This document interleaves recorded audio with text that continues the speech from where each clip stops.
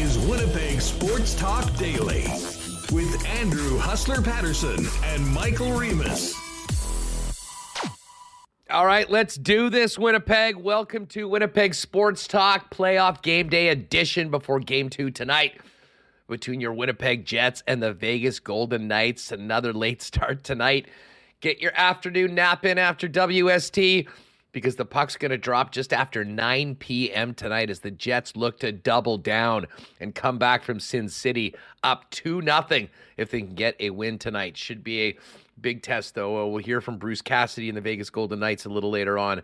Not pleased with the events of game number 1, and we'll look for a big push back from the home team tonight. But as we talked about yesterday, pretty hard to not feel good if you're in the Winnipeg Jets camp right now with the way the team played in game number 1. We do have a lot to get to from last night in the Stanley Cup playoffs. And then, of course, focus in on tonight's game 2. Really looking forward to having Ken Wiebe join us in the second hour of the program. Jets are on the ice right now.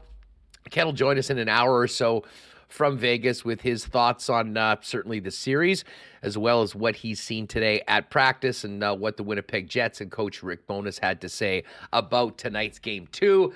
And before that, in the first hour, really looking forward to bringing on our pal Drew Mindell from Illegal Curve Hockey. Of course, the IC guys all year long have been doing a killer job right after the final buzzer, firing up the Illegal Curve post-game show. And much like us right now with the excitement and intrigue over this playoff run for the Winnipeg Jets, have had massive, massive numbers on their YouTube channel. Make sure to jump on with them right after the game finishes tonight. We'll get Drew's thoughts on where the Jets are right now heading into game 2, the game number 1 performance, and what needs to continue to happen if they hope to make it on to round number 2 of the Stanley Cup playoffs. So, Drew, Ken, lots of audio from both the Jets and the Vegas Golden Knights. We are packed for the next couple hours. Just before I bring in Michael Remus, a big thank you to the sponsors that make this show possible every day. Coolbet Canada. By the way, Big Lock Shop today and Big Lock Shop winner yesterday with our exclusives. We've got another one for you tonight. Check out today's Lock Shop over on the YouTube channel at Lock Shop Bets, or search Lock Shop wherever you get your favorite podcasts. Princess Auto, Consolidated Supply. We will be heading over to Consolidated Supply right after the show. Big grand opening over at 1395 Niagara Road East. Looking forward to seeing the fellas there. Royal Sports, Boston Pizza. BP's will be packed tonight for the game, I'm sure. Little Brown Jug, Aikens Lake, Breezy Bend, Nick and Nicky DQ Group, F Apparel, Wallace & Wallace, Vita Health Fresh Market, Modern Man Barbershop, Aquatech, Manitoba Battery, and the great taste of Canada's favorite Canadian whiskey, Canadian Club, and lots of ammo for our Why Not question of the day today for Not Autocorp over at Waverly and McGillivray. Let's get Remus in here and get this game day show on the road. What's going on, dude? Getting fired up, just counting down till tonight, but also wondering, Huss, like, what's going on outside here? I walked out with my son today. He goes, I thought it was spring. What's all this white stuff here? The weather knew that a whiteout was coming and blessing us with some wonderful snow on the ground here in Winnipeg on April 20. Yeesh. You know what? Like I said yesterday, still on such a high from game 1. Yeah, just don't care. Don't even care. Don't even care. It can't dent anything right now. And as I said, it is somewhat funny. And as I said, maybe it is a little bit prophetic about the whiteout coming back. I am so excited for Saturday, as I'm sure many of you are. 3 o'clock puck drop. And as I mentioned yesterday, if you have tickets to the game, get there early.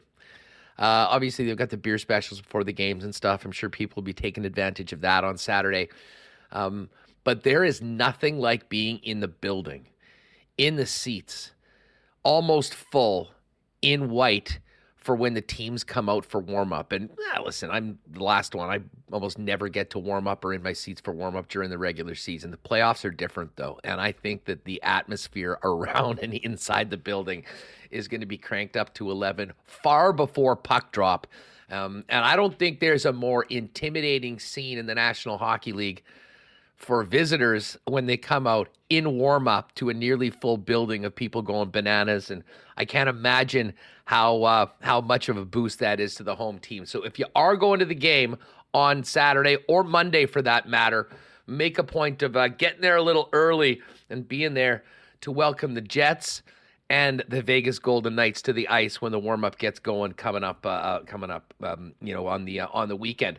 But yeah, as far as the snow goes, who cares? We got playoff hockey to worry about, and it's whiteout season in Winnipeg. So if Mother Nature wants to get involved on it, let her. We'll deal with it, and we'll be there on Saturday and Monday to see what happens in this first round best of 7 series between the Jets and the Vegas Golden Knights. Reem, let's just quickly hit last night, as people roll in here and we get ready. Of course, we'll break it down with Drew, and we'll hear from the Winnipeg Jets from yesterday. And, of course, some morning skate going on. I guess we should quickly hit that right away. Mike McIntyre, Ken, Marat, all there right now.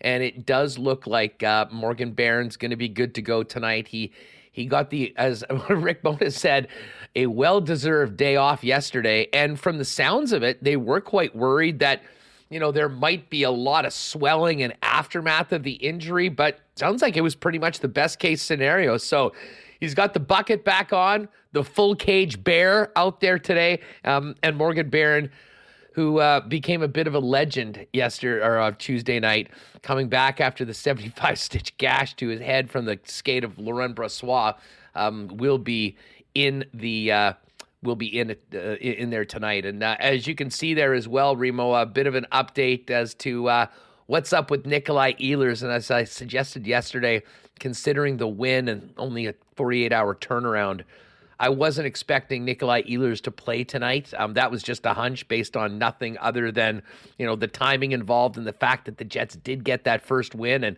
doesn't look like Nikolai Ehlers is out on the ice with his teammates today for the morning skate.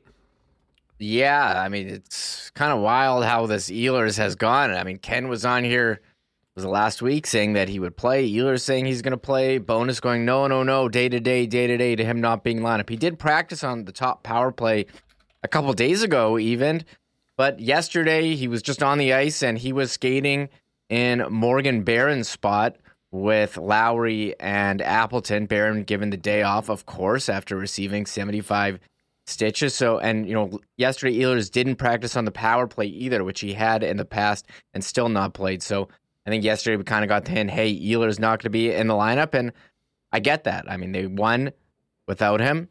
If he's not healthy, you don't feel as much pressure to rush him back.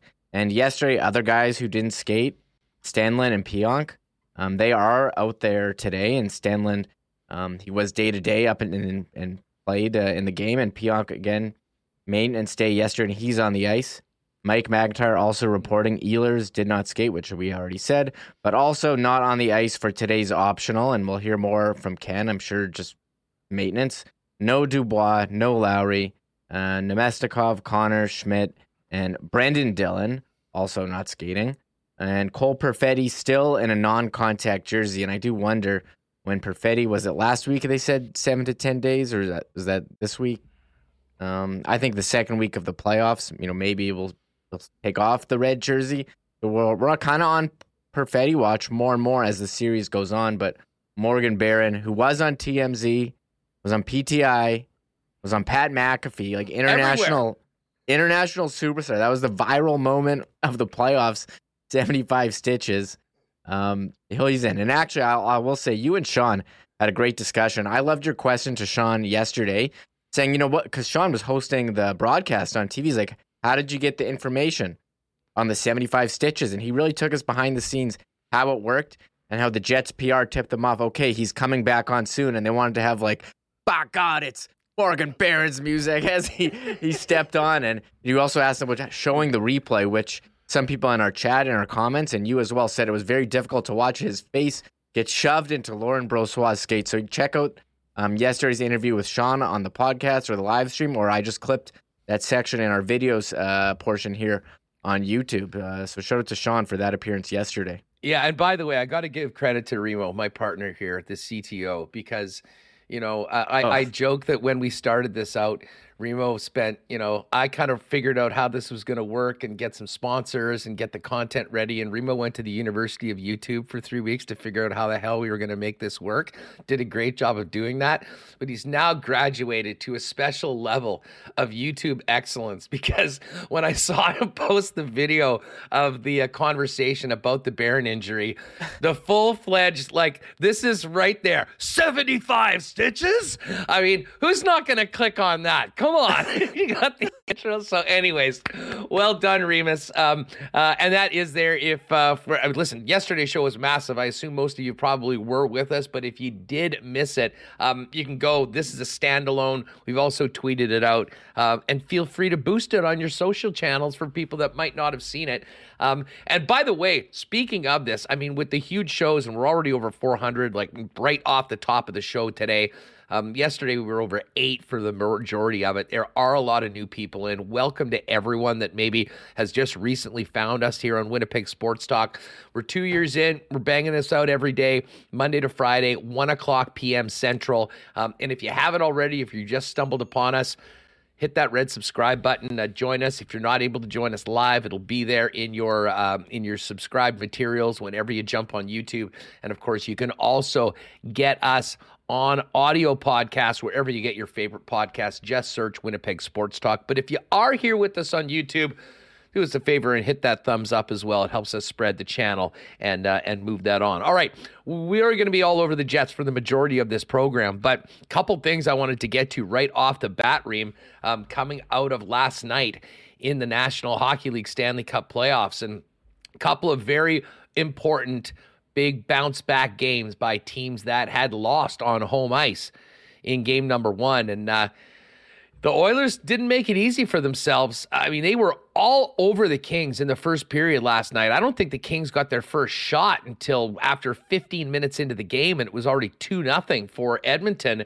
But as LA seems to always do, they don't go away. They come back, and I think there was some nervous people in Edmonton going into the third period with that game at 2-2. Klim Kostin scored on puck's on net, right? I mean, it wasn't a particularly dangerous chance. It was surprising that I went on Korpisalo considering the saves that he had made. But the Oilers were able to hold it down for the rest of the way. Stuart Skinner backstopping the Oilers, and Evander Kane getting an empty netter, and the Oilers win 4-2, a game that they absolutely had to have before heading to Tinseltown for games 3 and 4. Yeah, you knew an Oilers bounce back was coming. They had played really well, but fell apart at the end. And part of it, too, was they kept taking penalties, and the Kings were scoring when they had the power play. Now, the Oilers, did take more penalties than the Kings yesterday. 4 of them, 4 power play chances, but the Kings went 0 for 4. Meanwhile, the Oilers, we know they have the best power play of all time. Hustler in the regular season. Last year, they went 1 for 1. That's facts right there. Doing the math. And if you talk about McDavid, held off the score sheet. It was the Leon Draisaitl performance getting that second goal. But yes, McDavid did get on the board there, and Draisaitl assisted on the first one by Derek Ryan. So the Oilers, man, they outshot the Kings. They outplayed them in game 1, but didn't win. But I think, look, if you lose, you don't want to go down 0-2, but I think the Oilers have shown they're the better team than the Kings after 2 games, but it's going to be up to them to, play the full 60 minutes. They almost let the Kings back in again. Kings aren't going away. I agree. They're a tough team. They got some good players, but there's a path here for the Oilers to take this one, and they go back to LA now.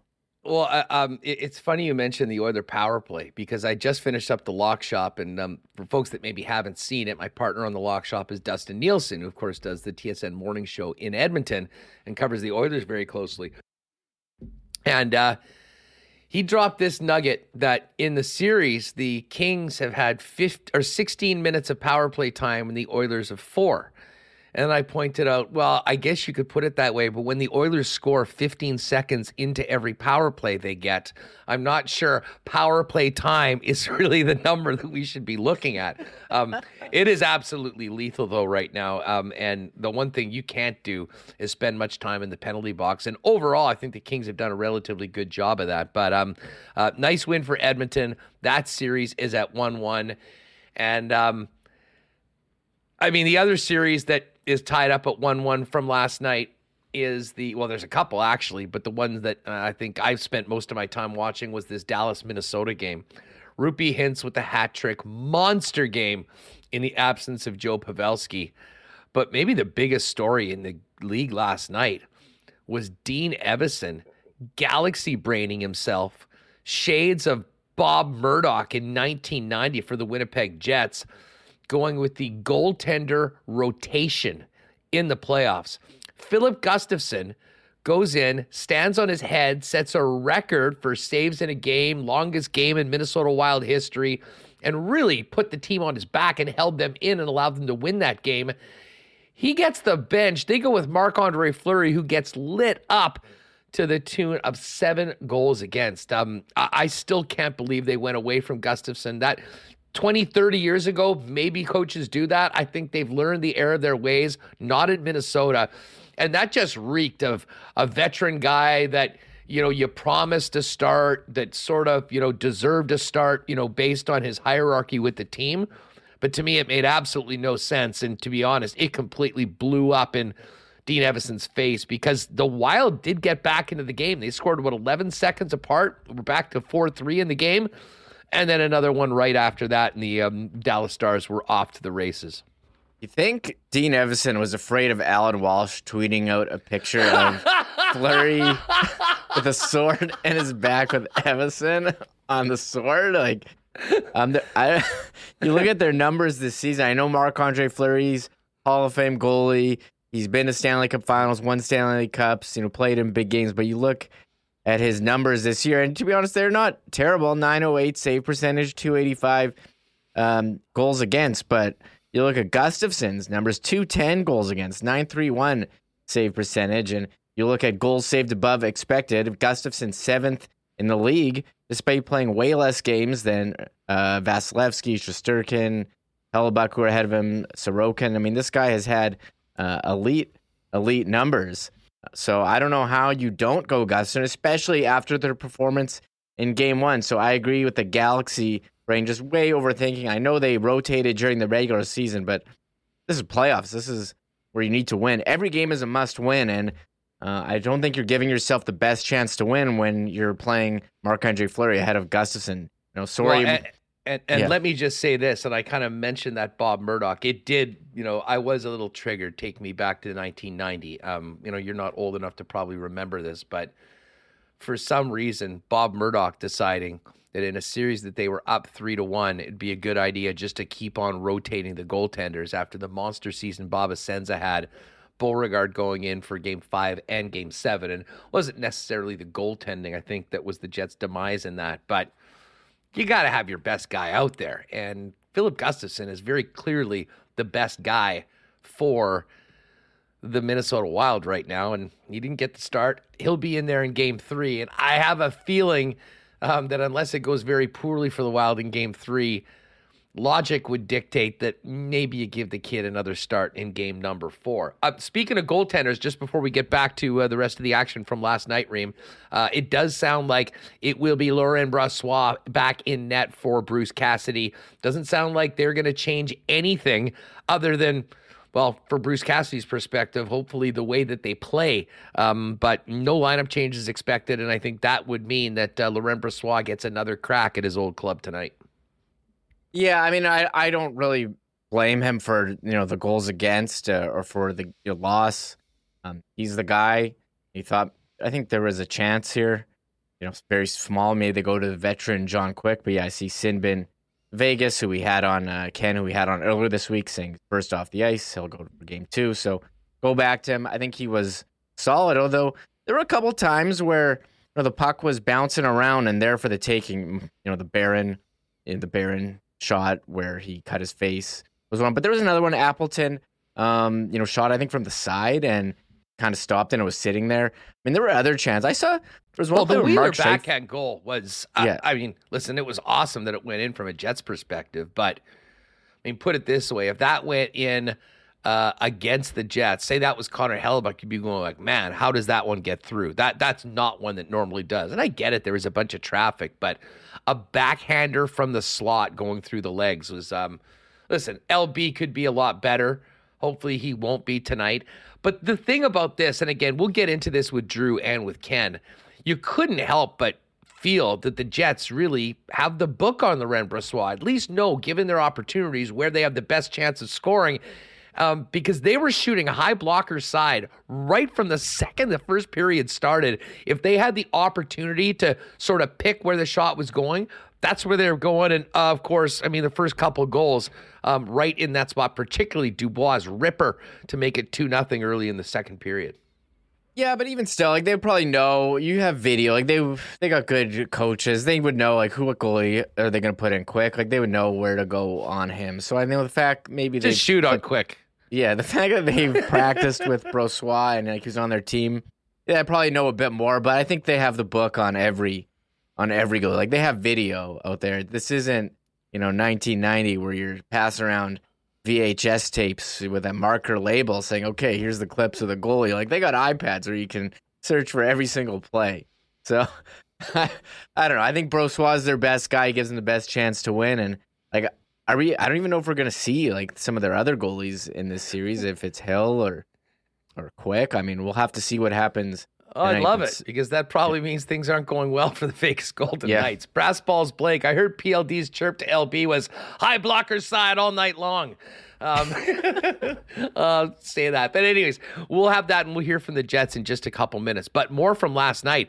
Reem, I really did think that one of the two teams that lost on the road, the underdogs, were going to win last night between the Islanders and the Florida Panthers. I ended up picking the Islanders. They got absolutely jobbed. That game went to overtime 3-3. If you missed it, Scott Mayfield taking a wild high stick in the face, goes down. Unbelievably, it was ignored. And the Hurricanes player went right around the Islander defenseman on the ground holding his face. The next thing you know, the puck was in the net. Carolina's up 2-0. And adding insult to injury for Islander fans last night was the fact that there was the missed call on the goal, and the power plays for the game were 6 for Carolina and 0 for New York. Yeah, that high stick, and then you got to control your stick, and the refs didn't call it. A lot of, the refing, as much as the players, under a microscope, and every call and non-call going to be evaluated. So, I mean, tough break for the Islanders, but huge win for Carolina, going up 2-0, scoring in overtime, and it seemed like the Islanders stormed back to tie it and even take the lead before Jacob Slavin scored the tying goal in the third period. But another loss for Carolina here, where Teuvo Teravainen broke his hand after being slashed by J.G. Pageau, which wasn't called a penalty. That was not one of the 6 penalties that the Islanders got. That was not one of them. So that's a tell. So Carolina, they're now down Max Pacioretty, Andrei Svechnikov, and Teuvo Teravainen. It's basically a full line for a team that many thought was a cup contender. It's going to be a bit harder now for Carolina, but hopefully they can weather the storm, because the rate storm surge. Storm surge? I see what you did right? there. And take the Islanders. So I don't know how long Teravainen's going to be back. Ryan O'Reilly had a broken hand. He's out for a month, so maybe he would come back if they go deep, but not ideal. Oh, Mike McIntyre just tweeted out a picture of Morgan Barron's face. You want to see this picture? Yeah, fire it up. I'm sure this is him in the post game. Wow, get ready for this. Holy crap! Here it is. Whoa! Is that too zoomed in? Is gnarly. Should we put not safe for work? Sorry, podcast listeners. We're showing NSFW. Yeah. We're showing Morgan Barron doing a post-game or post-practice scrum. Huge cut from the middle of his forehead to below his eye. He's also got a black eye as well. Look at the stitch work on that, Huss. Some professional surgeons there. It's like a straight fish hook, and then obviously like the deep gash right into to the right of his eye had layers of stitching inside it. Hey, legendary performance. The full cage bear is going to be back prowling for the Winnipeg Jets tonight, and everyone talked about it, how inspiring it was for the Jets to see their teammate come back after getting that sort of work on him. And it was funny. My pal Johnny Viking, who I was watching the game with, said at the time it looked like he got attacked by a shark. And then Adam Lowry said the exact same thing after the game yesterday. So that is some pretty good work by the folks behind the scenes there in Vegas. I'm not sure whether that was the Vegas doctor or who did the stitches, but bottom line is they took care of Morgan Barron. He was back out on the ice and helped his team win a huge Game 1, and they'll look to do it again Game 2. Just wrapping up last night's action, though, from the Stanley Cup playoffs. Paul Maurice, Florida Panthers, Reem. Who had that one? As I said, I kind of was leaning on the Islanders. They didn't get it done, but Florida did. Big win last night at the Garden in Boston. And now the Florida Panthers have home ice advantage going back to South Florida for games 3 and 4. I still think the Boston Bruins win this series, but much like Jack Hand said, this could be a very difficult series for Boston. And Florida not going to be an easy out, and that's a huge win for the Cats. Yeah, huge win. Matthew Tkachuk, this trade for them is working out, I think, pretty well, even if they didn't have to even if they had to give up a lot. But I mean, he's having one of the top seasons in the league, and there he was recording 2 assists, and getting in the face of the opponent. The video him going around chirping what Thomas Nosek after he elbowed Eric Stahl in the head. No penalty and no discipline on that play, and I know supplementary discipline is going to be a topic throughout the playoffs, and it has been for suspensions not handed out here through the first round. But yeah, we thought Florida was going to be a tough out. I think they had a lot of injuries during the season. They had such a great year last year, took a step back, but were able to manage to get into the playoffs. But how about this Alex Lyon, Huss, he was pretty good in Game 1, Game 2 yesterday, stopped 34 of 37, and they're tied 1-1. And Boston's going to try to hang on. Patrice Bergeron, injury update on him. He missed the first 2 games, and they wouldn't commit to him going on the plane for Game 3. So that's something to watch for Boston. I mean, one of their top players there. So storylines here, the Bruins and Panthers. Everything's up with the Panthers after Aaron Ekblad and Brooks Koepka squashed their beef after Koepka was holding a pylon in a suite, calling him a traffic cone, and then Brooks blowing his 4-shot lead at the Masters. I think there's a lot to that as well. Anyways, we do have audio from the Jets, but we'll wait because Drew Mandel from Illegal Curve is jumping on with us in just a second. Really looking forward to having Drew, and of course hearing Drew and the fellas right after puck drop tonight with another edition of the Illegal Curve post-game show. Just before we do that, got to give a big thanks and welcome to one of our newest sponsors, Modern Man Barber Shops, now with 8 locations in Winnipeg. Visit their newest locations, either on Pembina Highway, right by Bishop Grandin, or on the east side over on Plessis Road, but a total of 8 now around the city, somewhere convenient for you. And Modern Man Barbershop offer a variety of grooming services, including haircuts, beard shaping, shaves, color services, and more. You can book your look and make an appointment online at modernmanbarber.com. And give them a follow on Instagram as well while you're at it, at Modern Man Barbershops. I know there's snow coming. I know it's playoff season right now, but summer is just around the corner. Why don't you make 2023 the year you take the plunge and visit aqua-tech.ca to design your own custom pool. Their team can provide on-the-spot pricing from designers as well as financing options that can suit you for an amazing pool from the leaders when it comes to in-ground pools here in Manitoba. And Aquatech does a whole lot more, including home renovations with thousands of renos as their foundation. Let them upgrade any space in your home. Make your reno dreams a reality. Learn more about design, pricing, and financing options today at aqua-tech.ca. The Jets battery was ready to go on game number 1. We hope it's there again for game number 2. And Manitoba Battery is always ready for you. Whether you need a battery for your car, your truck, or that summer toy you're working on, Manitoba Battery is the most convenient and well-priced option in the city, and they'll bring it to you. Order a battery at lunchtime or by the start of WST, and they'll have it on your doorstep in 2 to 4 hours for less money that you'd spend anywhere else in the city on the same battery. No more fighting for a parking spot at Costco or waiting in line at Canadian Tire. Shop local and let Manitoba Battery bring the battery to you at the best prices in town. You can give Donnie and his staff a call to order at 204-783-8787. Order online at manitobabattery.com, or you can always pop by and see him in person at 1026 Logan Avenue. And just before we bring in Drew, big shout out to Canada's favorite Canadian whiskey, Canadian Club, the official spirit of the Winnipeg Blue Bombers, and proud sponsors of us here on Winnipeg Sports Talk. Canadian Club and Ginger Ale, big hit at the Bomber games and last summer. It's back, and it's available now in 473 milliliter cans at liquor marts, but also at beer vendors. If you don't see it, ask for it.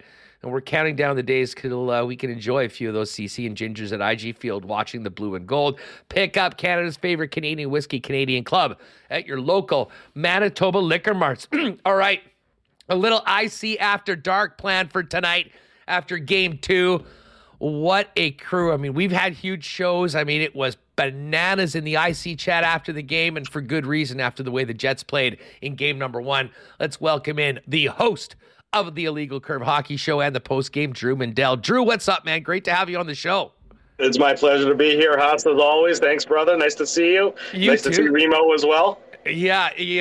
Listen, you're too kind. You're too kind. You're, you know, we're going to get to tonight's game in a minute, but, you know, you have watched every game this season. I mean, we've had the ups and downs of this year, which have been great highs, some really deep lows.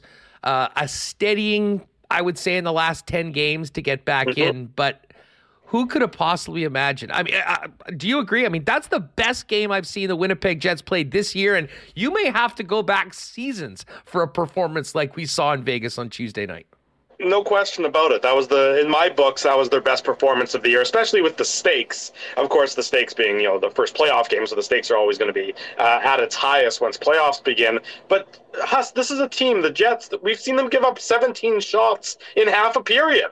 Never mind an entire game. It's unheard of for this Jets team to only give up 17 shots in 60 minutes. That was the most impressive part for me, is just how dominant they were at 5-on-5, how dominant they were on the penalty kill, and just how they suffocated the life out of Vegas. I didn't really think they had that in them, but now I'm interested in seeing what they do for a follow-up performance after what, as I agree with you, was their best performance of the season so far. Well, and you know, we, I mean, obviously we're going to talk about Dubois and Lowry's monster performances in the forwards, but I mean, the blue line, which at times, I mean, much like the team, had some highs. I mean, Morrissey was all world for the majority of the season.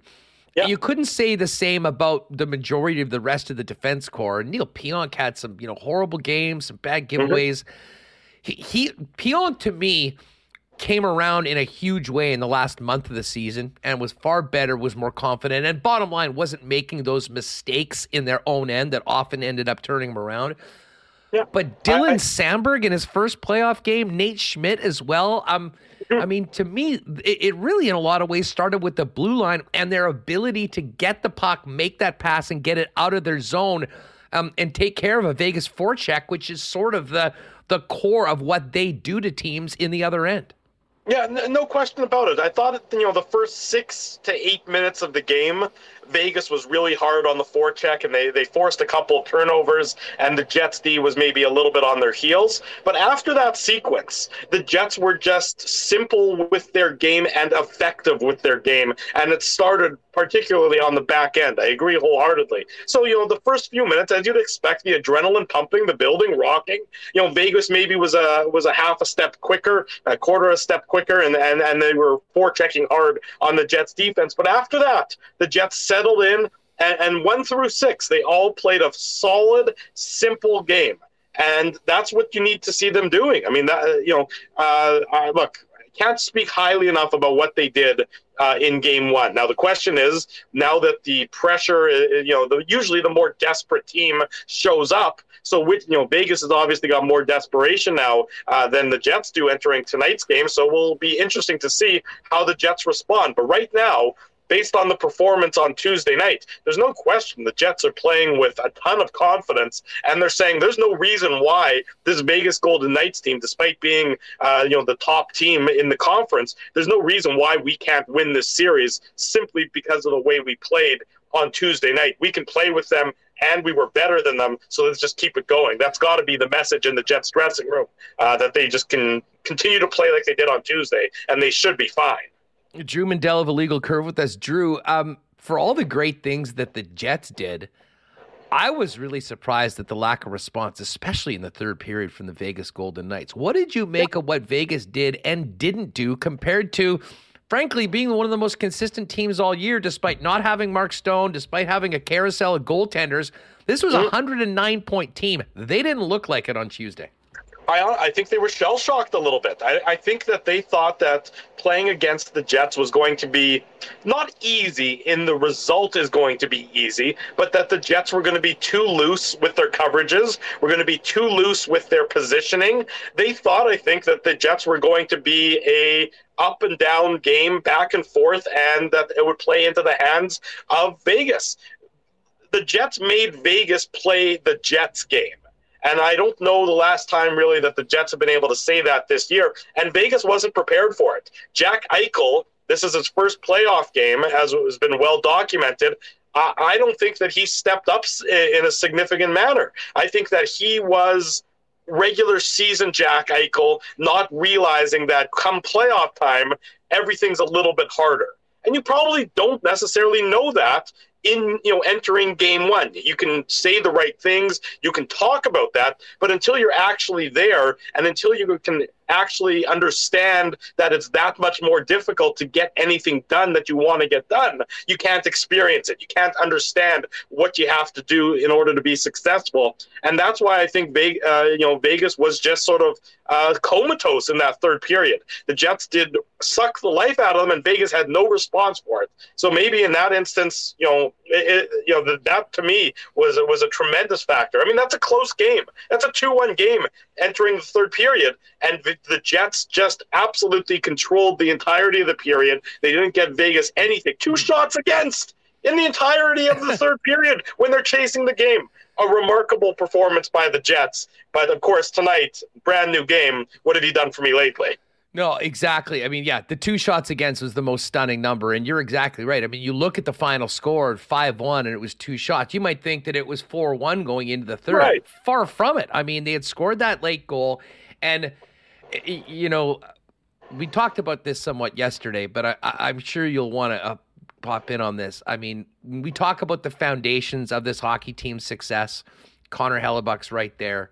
Mm-hmm. I can't say enough about this penalty killing unit. I mean, this penalty killing unit, through the ups and downs of this entire regular season, was the one constant that Rick Bowness and Scott Arniel, credit who handles that group, really relied on. And a couple of key PKs, especially the one on a very iffy call on Scheifele at 2-1 with 3 minutes left in the second period. Sure. To me, in a lot of ways, I thought set the tone for the Winnipeg Jets being prepared to hang in there for another 20 minutes. And, to their credit, they built off that at the beginning of the second. They got that goal from Wheeler and just never looked back. But, I mean, we'll talk a lot about Adam Lowry and what he's bringing to the team. He's doing a lot of other things right now. But, man, that penalty kill has been so crucial in any success the Jets have had. And I thought it was a big, big part of the win on Tuesday as well. There's no question. I mean, look, the penalty kill for the Jets has been one of the bright spots all season long. And you saw it on Tuesday night. Vegas's power play has struggled. So you have an exceptional penalty kill going up against a struggling power play. And the Jets, again, they just controlled when they were shorthanded. You talk about the Scheifele one where he gets called and the Jets don't give up anything. Then there's the too many men on the ice penalty, late in the third period. Vegas scores there. If they score, during that man advantage, well, then you got probably a chaotic final 3 minutes of the game or chaotic final 4 minutes of the game. Instead, what happens is the Jets don't give them anything. They don't even give them the opportunity to set up, basically. And you could just see Vegas getting increasingly frustrated by the situation.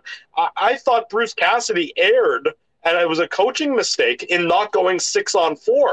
when the Jets took that too many men on the ice penalty. I saw no downside at that point in time from the Vegas perspective. You're down 2 goals. There's 5 minutes to play in the game, basically. Go 6-on-4. Why aren't you doing that? Change it up. Add a little bit, a little bit of pressure to the Jets on the penalty kill. I don't understand that coaching decision by Bruce Cassidy. And, then it just the power play did nothing for Vegas, and the Jets will say, okay, all we did is we killed 2 minutes more of this game. We increased our confidence. We continued the momentum, and now you look like a shell-shocked group for the final 3 minutes of the game. The fact that Vegas didn't push at all, like they didn't have one push during the final third period, it speaks volumes about what the Jets did to them on Tuesday night. Yeah, and you brought up Jack Eichel and his performance in his first playoff game. I mean, to me, I think that's the guy that they really need more from right now, because I'm not sure how much more they can get from Mark Stone. I know there was a lot of talk about them Kucheroving the cap and everything. This was different. I mean, this guy's coming back from another back surgery. He looked like a guy, as good as he is, that hadn't played since early January. Yeah, look, Mark Stone is a great hockey player. We know that. But it takes time to get back into game shape and everything else. So, I mean, if this wasn't the playoffs, I'm curious if Mark Stone would even be in the lineup, to be perfectly honest. He's not going to be able to be a fully healthy Mark Stone because of the fact he's missed so much time. I mean, we remember when Ehlers came back to the lineup, how long it took him to sort of get that feel back underneath him. To expect Mark Stone to come back in and immediately carry the team isn't really realistic. Vegas needs more from Jack Eichel. I mean, Pierre-Luc Dubois sort of treated him like a bit of a child, on the Connor goal, sort of throwing Eichel out of the way and setting up Connor there. Eichel needs to be better for Vegas if they want to succeed. But because to expect Mark Stone to be able to be that driver who single-handedly carries the team is probably not realistic. Jack Eichel has lived his entire NHL career for this moment, for getting the opportunity to play come playoff time, and he didn't do himself any favors with his performance on Tuesday night. So he's the guy I'm keeping a very close eye on for tonight's game, especially early in the game, because we know Vegas is one of the best first period teams in the league. When they get a lead in the first period, when they're winning after 20 minutes, they're hard to beat.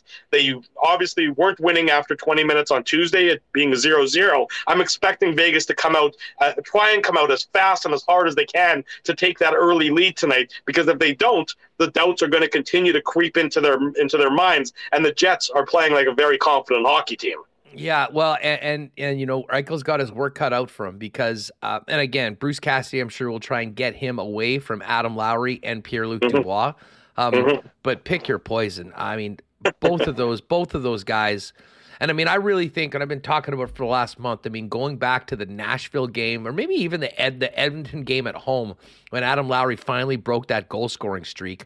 Yeah. He's been one of the best players on this team. And when the team was still really struggling, the tying goal in Nashville, the winner in Arizona, the winner in Anaheim, Adam Lowry reestablished himself as a real difference maker in so many different ways, and he was there. But the guy that stood out to me, especially when we're speaking about Eichel, was Dubois, and what a problem he was for Eichel. And I mean, the perfect example of that was the goal that got the Jets started. Kyle Connor early in the second period. I mean, Dubois just sort of pushing Eichel off him, using his body position to control the puck, getting it deep, and making a beautiful pass to Kyle Connor, and it was on from there. And I mean, who knows what the future of Pierre-Luc Dubois is here in Winnipeg long term, but right now, that guy we saw on Tuesday night, that was the guy that Kevin Cheveldayoff was hoping to get when they made that trade a few years ago. Yeah, look, he was Pierre-Luc the Beast. That's who he was on Tuesday night. He saw Jack Eichel, he sees that matchup, and I think he's thinking, hey, I got some fresh meat here that I can take a bite out of.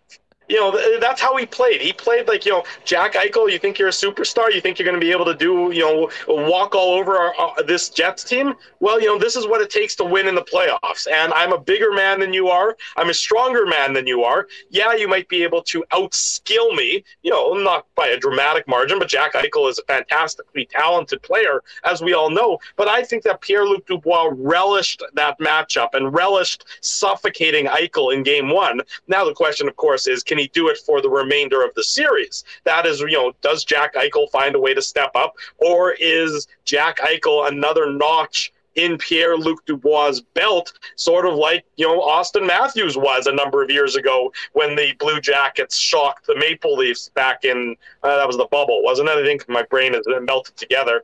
But, I think Pierre-Luc Dubois relishes these matchups and relishes being able to shut down these superstar players. Drew Mandel of Illegal Curve with us. Make sure to check the fellas out right after the final buzzer tonight on the Illegal Curve YouTube channel.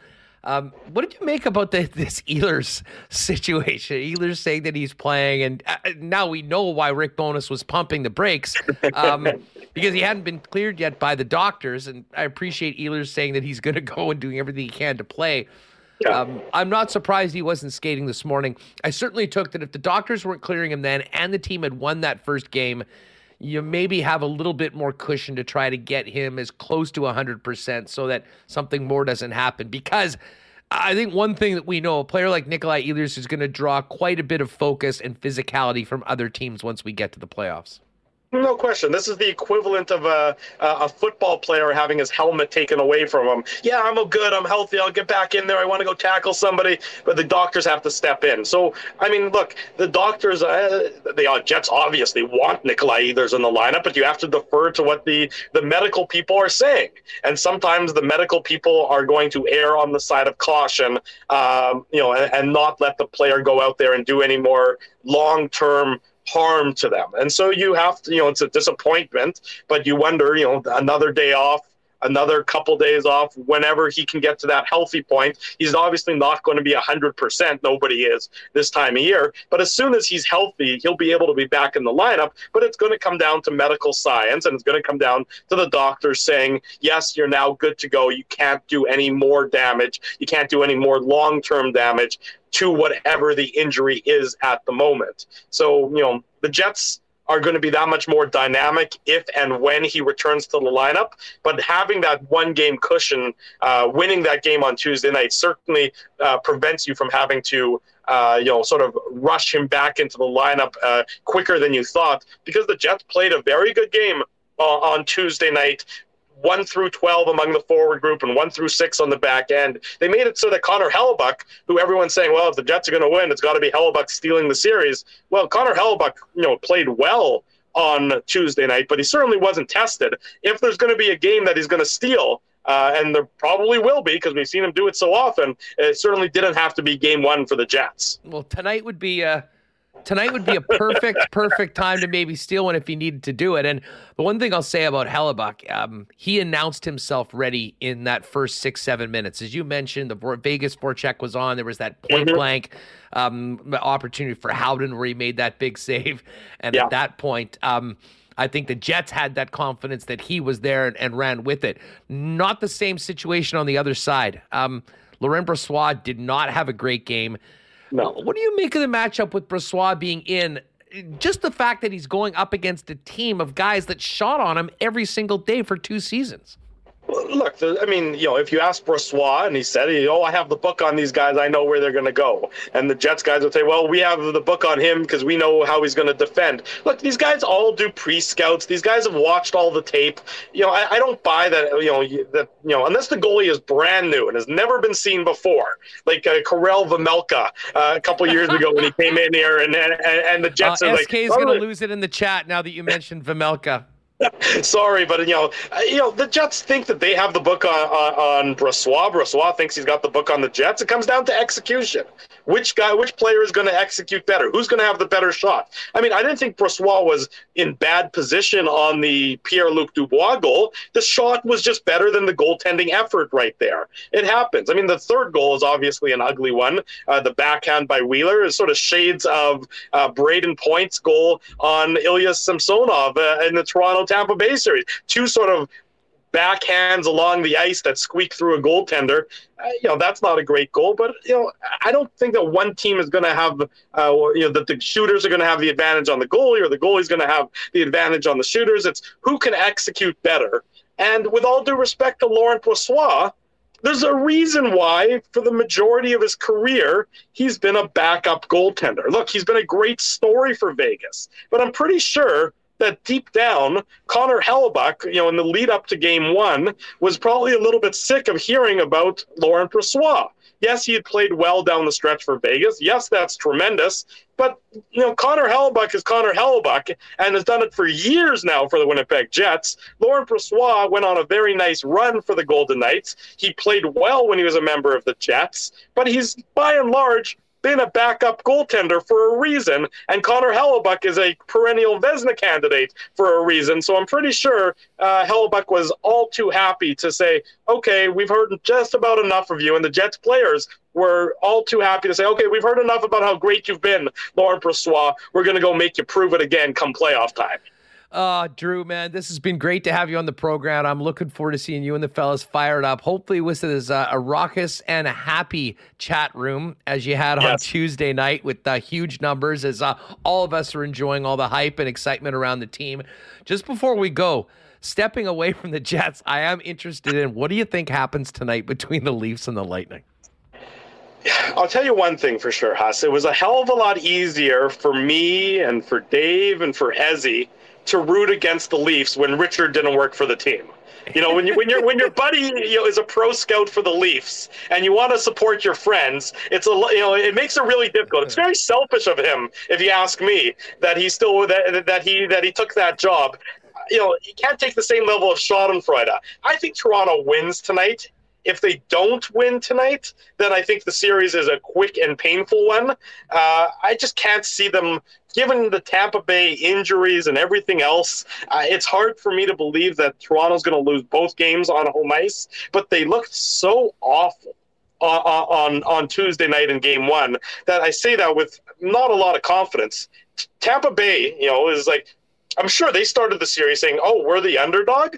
Aren't we the 3-time Stanley Cup representative out of the Eastern Conference? We're the underdog against a team that has won all of nothing come playoff time. Tampa Bay was, I'm sure, relishing that and saying, okay, underestimate us as as much as you want, but we'll be there. But now the injury bug is biting them. And so it's curious to see who's going to be playing on the back end for Tampa Bay tonight.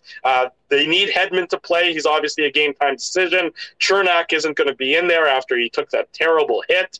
Tanner Jeannot apparently might be playing. So it's going to be fun, even if it's just for the car crash spectator aspect of it all. No doubt about it. Drew, this has been awesome. And I think most people are very familiar with the Illegal Curve Hockey Show, Saturday mornings, and of course the post game. But I think there are a lot of new people that are finding our channel and yours right now. So just give a quick plug on what you and the fellas are going to be up to right after the game. By the way, their YouTube link is in the description of this show, so you can go find it and subscribe. But tee up tonight's post game after Game 2. Yeah, so after Game 2 tonight, whenever the game ends, be it around 11:45 p.m. Central Time, or if it's going to go into overtime, whenever the puck enters the net, we'll be doing the Illegal Curve post-game show. We do it after each and every Jets game. We did it all 82 regular season games. We'll do it tonight as well, and then after all the playoff games as well. And then again, Saturday morning, the Illegal Curve Hockey Show, 9 a.m. on our YouTube channel. We've been doing that for years as well. Basically, it's, Jets talk, getting you set up. We're recapping tonight's Game 2, getting you set up for Game 3 on Saturday morning. And then, of course, Saturday after Game 3, we'll do the post-game show all over again. And illegalcurve.com, your one-stop shop for all your Winnipeg Jets news and audio, and Moose news and audio, and Ice news and audio, all the time available at illegalcurve.com. Beauty, dude. Thanks for jumping on. Get a nap in because it could be a late one for you guys tonight. Appreciate it as always. Anytime, Huss. Thanks very much for having me. Good stuff. There's Drew Mandel again. I see tonight right after the game, heading into Kenny and Rennie. And Ken Weeb's going to join us in just a couple minutes from Vegas, where the Jets have just finished their pregame skate. Just seeing that Jesse Granger reporting Laurent Brossoit, first goalie off, expected to be the starter again for the Vegas Golden Knights tonight against the Winnipeg Jets. Folks, just before we bring in Ken and get to some audio, Bruce Cassidy as well as Rick Bowness, who's just spoken in the last little while. If you're looking for great prices on natural and organic supplements, beauty products, groceries, and Winnipeg's largest assortment of local products too, you need to stop at one of 7 Vita Health Fresh Market stores or check them out online at myvita.ca with local delivery available. Have you had your healthy fats today, gang? Yes, there is such a thing. Omega-3 fatty acids are beneficial for your skin, brain, joint, and heart health. That's where Health First Omega Supreme comes in. Get your healthy fats the easy way with this one-a-day soft gel. Health First Omega Supreme is on sale all month at Vita Health Fresh Market. Pop down and see him at one of 7 Winnipeg locations, including the newest store in Linden Ridge. Vita Health Fresh Market, empowering people to lead healthy lives. Check them out online at myvita.ca. Well, we do have one more Wallace & Wallace Unsung Hero to give out this year. And what a great program that has been, working with Wallace & Wallace and Josh Morrissey, the Winnipeg Jets. But it's back to work now with the snow melting, albeit we may have to have another melting of snow. But if you've got needs for fencing or overhead doors, Wallace & Wallace has been the specialist and the leader in the industry since 1946, serving residential and commercial customers. If you need the security and protection of a new fence, or if winter's done a number on your old one, they've got vinyl, ornamental, welded wire, chain link, or wood fences. And if you need to replace your garage door, Wallace & Wallace has Winnipeg's largest selection of overhead garage doors, as well as service, repair, and maintenance. You can give them a call at 204-452-2700. The Wallace & Wallace team will arrange a time to come out and give you a free estimate. Visit them online at wallacefences.com. You can also pop down to their showroom on Lawson Road off of Kenaston. How's the closet looking, fellas, as we get into spring and summer? Menswear game ready to go? Well, if it's not, you need to go see Andrew and the team down at F Apparel.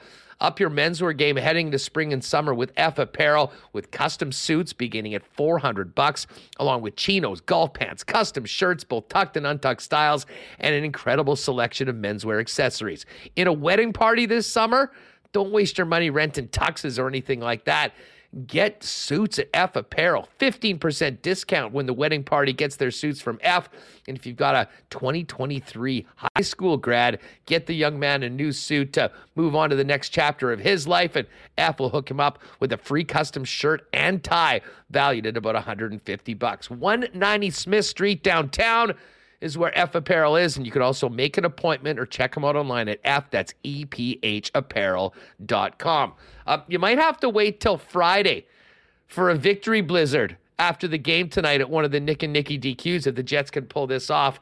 Unfortunately, I think we're going to get our own blizzard, not the kind that we like from Nick and Nicky tonight, with potentially 20 centimeters of snow. But as I say, who cares? You can't dent the vibe around here after game number 1. But if you want the best in ice cream treats, delicious blizzards, amazing burgers, and more, get on down to one of 4 Nick and Nicky DQs: DQ Northgate, DQ Polo Park, DQ St. Anne's, and the DQ in Niverville.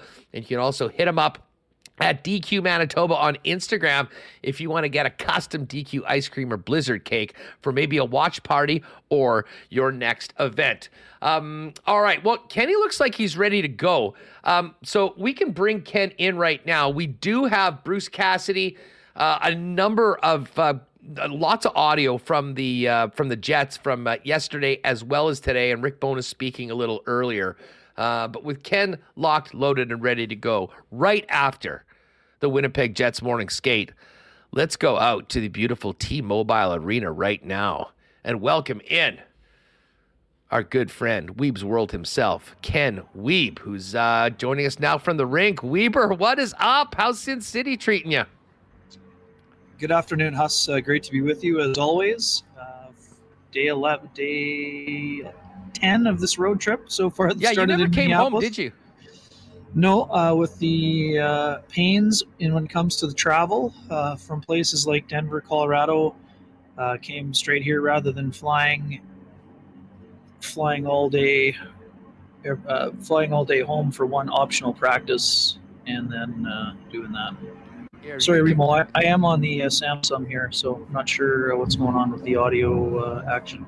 No, so all good, and yeah, it's been interesting. I mean, obviously, interesting start to the series, Huss, and now we will see Jets basically in agreement yesterday that they played their best game of the season, at least in the eyes of Rick Bowness. Brendan Dillon thought it was certainly their best defensive effort of the season, and the fact that they were able to do that against the best team in the Western Conference was impressive. Now it's a matter of sustaining that and doing it multiple times. We know Vegas will be much better in game 2. But, I think the Jets were a little bit nervous out of the gate, Huss. They handled the first period pretty well. I thought they had some puck management issues early. They coughed up a couple of the old pizza, to mention the Claude Noel term. Brett Howden had an unbelievable chance early. The Oakbank product was robbed by Connor Hellebuyck. But overall, Huss, everything we talked about going into the series, that Hellebuyck would have to be superhuman, that just simply wasn't the case. He was solid, don't get me wrong. But if you or I were betting the over-under on shots on goal, pretty sure we would have had the over for 16.5. That's for sure. It really was a performance. But I'm glad you brought up that save on Howden, because I really do think that as light of a workload as Hellebuyck had, he was there for the team, and really, I think, kind of announced his presence as the guy with that save and a couple of other ones that happened out of a really aggressive Vegas forecheck that the Jet defenders, as you mentioned, didn't handle as well. But really, outside of the first 10 minutes, Ken, that was it. I mean, you were there. How impressive in your mind was the performance of the Jet defense core, and how were they able to move on and handle that Vegas forecheck that really didn't seem impactful for basically 50 of the 60 minutes after the first 10 of the game? Yeah, Huss, I definitely thought the Vegas Golden Knights came out kind of buzzing, and they were very physical. Brett Howden had a couple big hits, one on Adam Lowry, later one on Mark Scheifele. You had a big hit in front of the bench, Barbashev, I think, on Menelainen. But for the most part, Vegas didn't skate well. I thought that it's funny to say, because we always talk about the Jets as being a high-octane team, and yes, they did score some of their goals off the rush, but I don't think that the game was played at an electric pace. And why I say that is Vegas is known for their back pressure and their ability to challenge and make their opponent uncomfortable all over the ice, and I didn't think that they skated overly well. We talk about the mobility of the Vegas defense core, Huss, whether that's Pietrangelo or Theodore or even a Nicholas Hague. I didn't think that they were really activating all that often either. So there was no second wave of offense. The forecheck kind of got under control. And Huss, when you talk about the defense core, I know we always talk about the big guys. I thought Dylan Sandberg was absolutely outstanding in game one, not because he noticed them all over the ice, but because of the small, subtle, smart plays he was able to execute, whether that's breaking down those forechecks or a nice exit pass through the middle, maybe using his legs to get out of trouble to create a lane.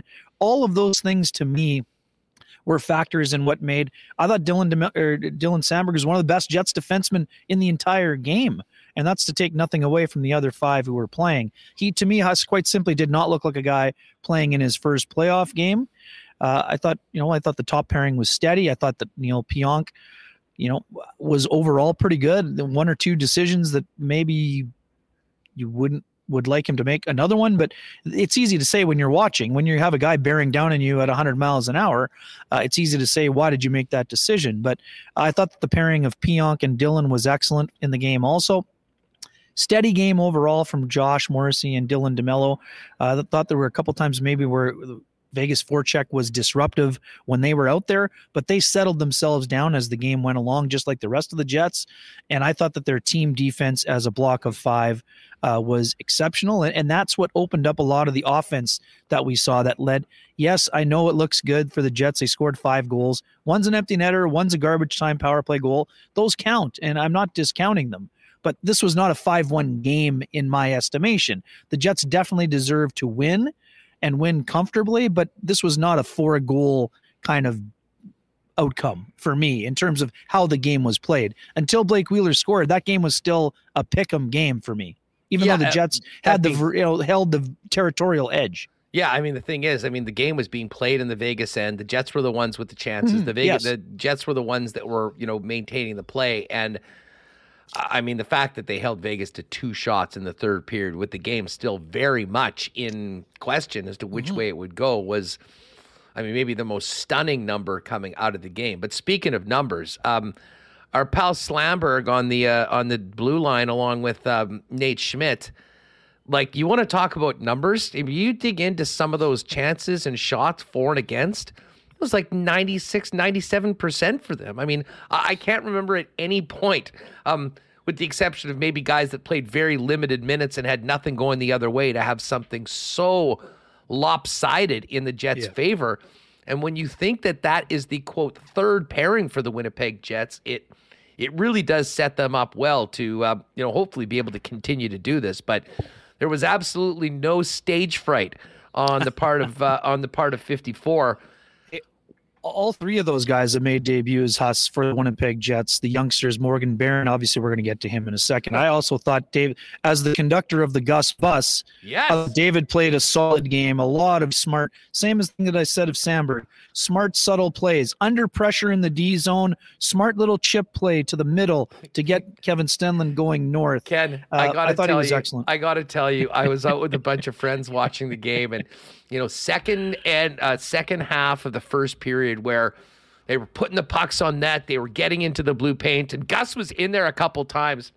I said to the guys, I'm like, if you see a guy fall out of the press box, it might be Ken Wiebe if David Gustafsson scores right here. And no, you're exactly right. He really acquitted himself well. And I love that they went with Gustafsson as the guy to go in, because honestly, thinking back to that series beforehand and other games with the Vegas Golden Knights, the Jets' fourth line historically has been on the wrong end of the matchup at the depth of the forward group. And I think that Gustafsson just adds an element, if not in the offensive zone, in their own end of a responsible player, of a guy that you can kind of count on, that will be in the right place, that will do everything he can to give his goaltender a chance to keep the puck out of the net. And then, they started to feel it a little bit as far as, having the confidence to play in the other team's end and put it into those dirty areas. So he was full marks for his playoff debut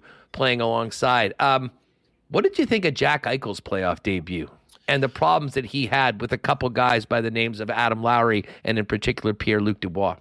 Yeah, Huss, it wasn't his best. And, I was at the skate on Saturday here at T-Mobile and spoke in the scrum with Jack Eichel about his debut, wrote a column about it for Sportsnet.ca. I can tell you right now, he wasn't nervous. He just wasn't at his normal level. But, having said that, Huss, 20-29 in terms of ice time, 2 shots on goal and 10 attempts. So I think we would be, I don't think it's accurate to say he was not involved in the game. I think the Jets did an unbelievable job of knowing when Eichel was on the ice and, sort of disrupting his shots. If you get 10 attempts, you've had the puck on your stick an awful lot.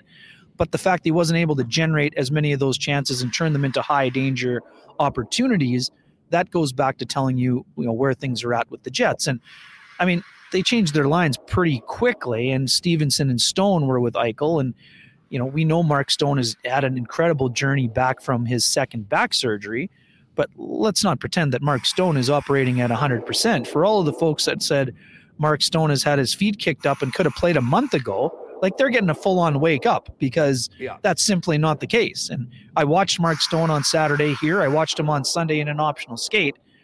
Mark is working to get his conditioning up, which is normal for anyone who has missed as much time as he had. So the fact that Mark Stone is playing at all is a testament to his will and to modern medicine. But do I think Mark Stone is going to have a better game than he had in game 1, where he had no shots on goal and 2 attempts? Absolutely, I do. Am I surprised he played almost 22 minutes? Absolutely. But that tells you how important and valuable he is to the Vegas Golden Knights Hockey Club. So, I expect Eichel to be better in this game. They need him to be better, and apologies that they're doing the pregame show here, Huss. No problem. You sound good. You got that pro KNR mic, man. Everything's sounding good. And we'll catch a little bit. Remus has some very high-tech noise suppression as well. So as long as you can hear us, yes, the CTO is working hard. I thought a big part of Eichel's issues was not as much him not bringing it or anything like that. I think that a big part of it was what the Winnipeg Jets were doing. And, I tweeted this out afterwards, seeing Pierre-Luc Dubois and Adam Lowry together. Those two dudes were absolute monsters. And Dubois in particular really sort of announcing that playoff PLD was back very early in that second period. And to me, he took it over early on with the pass to Kyle Connor after really just sort of pushing Jack Eichel off like he didn't matter. And then putting the burners on when that puck came into the open ice and scoring. I mean, I don't even know where you want to start, Dubois or Lowry, but your thoughts on huge performances by both of those guys and how important they were to a Jets win. Yeah, no doubt about that, Huss. I mean, my column was on Pierre-Luc Dubois yesterday on the off day. I felt he was the best player on the ice for either team, but not by a considerable margin because of what you just mentioned about Adam Lowry. And again, the 2 goals for Lowry are a bonus. What he did during the course of the game was what really mattered.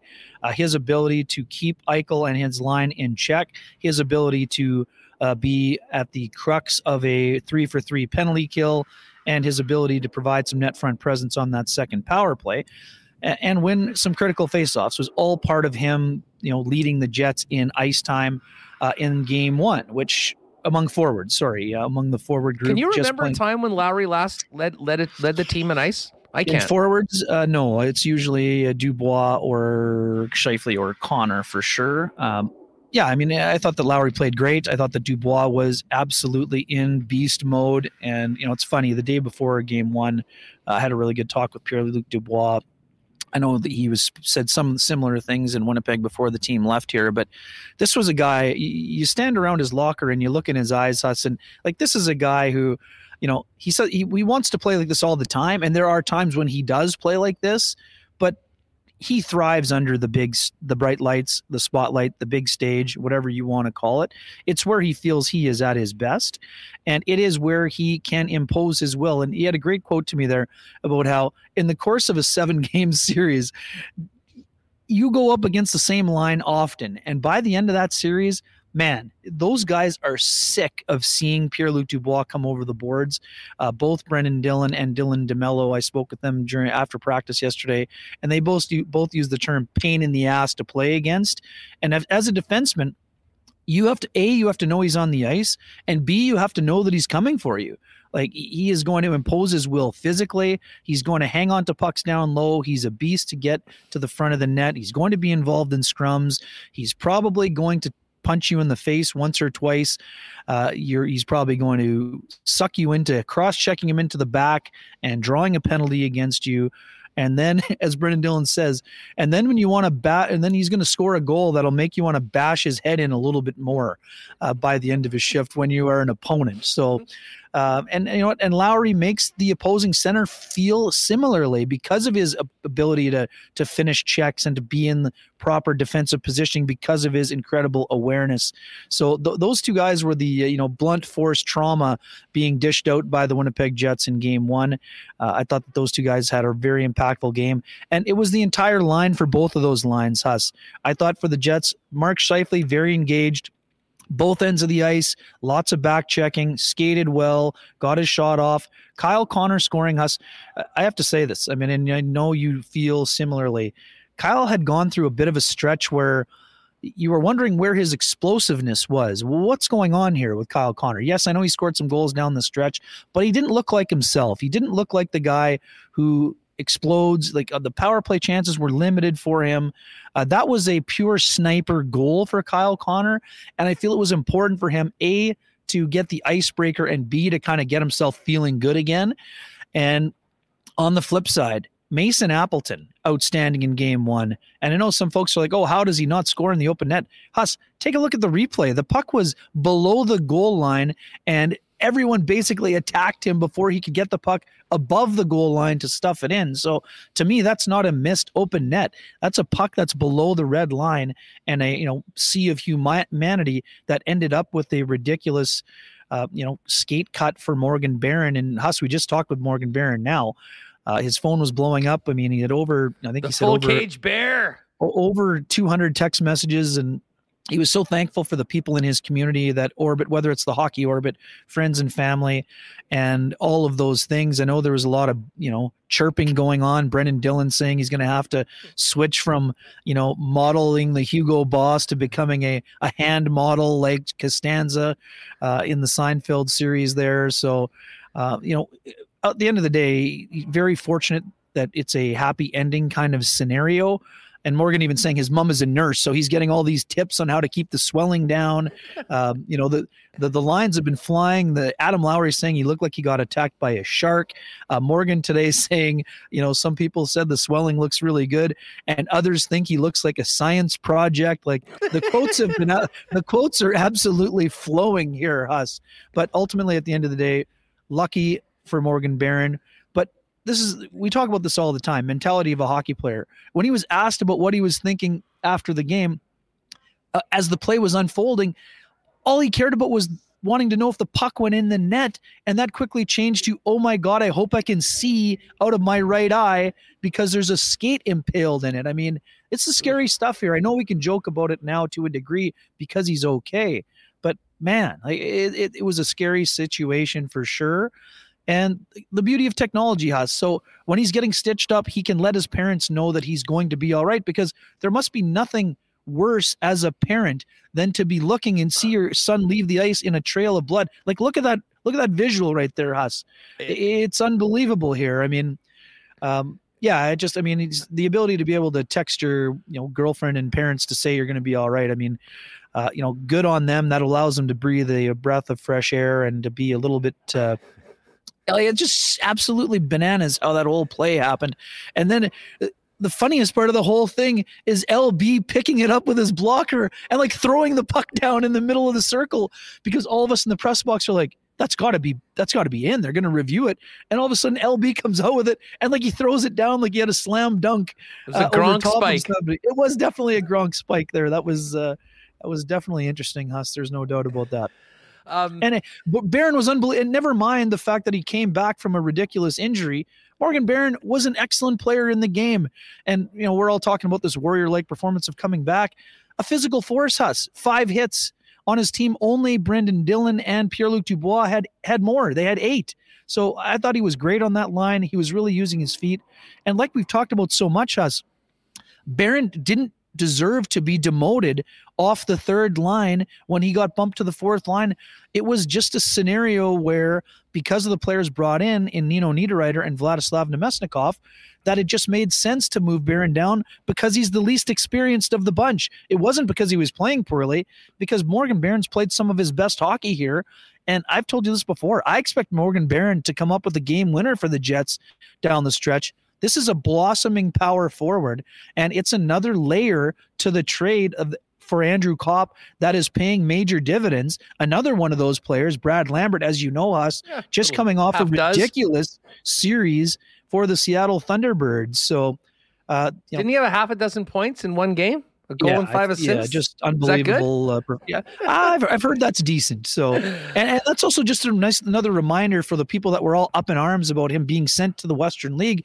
The reason Brad Lambert is in the Western League is to dominate, Huss, to get his offensive confidence. We know he doesn't lack personal confidence, but this is a guy who is an offensive wizard who hasn't been able to light the lamp at the professional level during the last 2 years. So you send him to play with his peers. It didn't go well at the World Junior. You put him in the Western League and you watch him take a run at a Western Hockey League championship and a chance to play potentially in the Memorial Cup.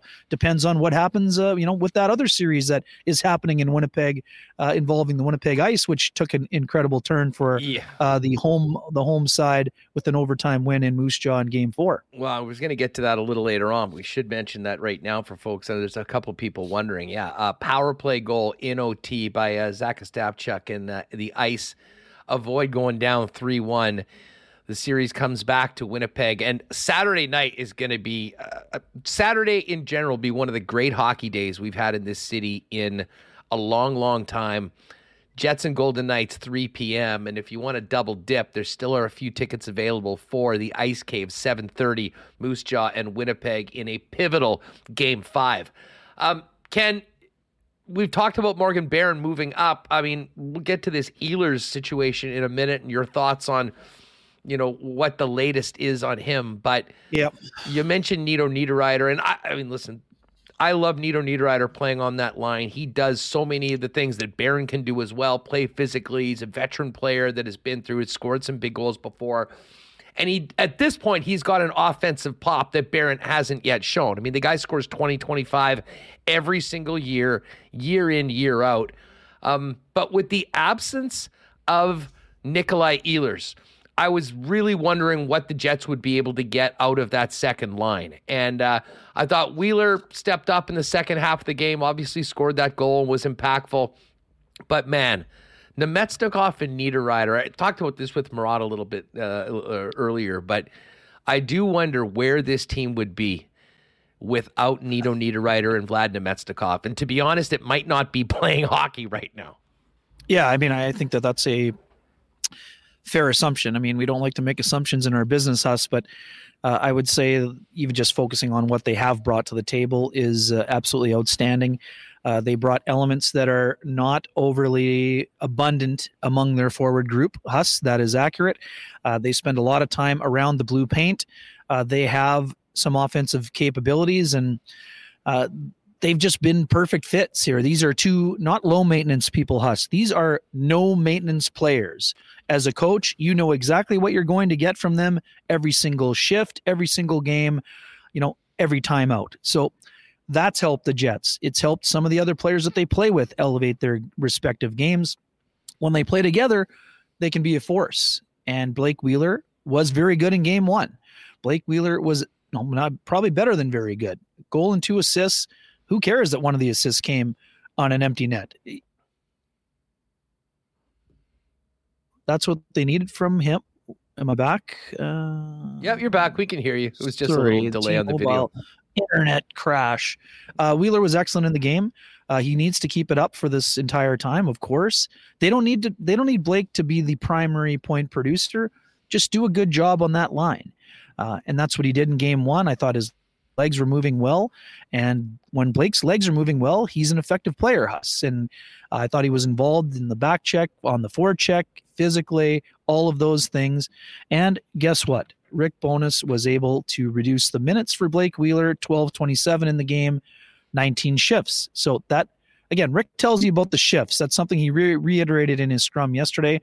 Don't necessarily look at the ice time because Blake Wheeler is smart. He knows what's in the tank. He took 19 shifts. The average shift length was 39 seconds. That's called knowing what is best for you.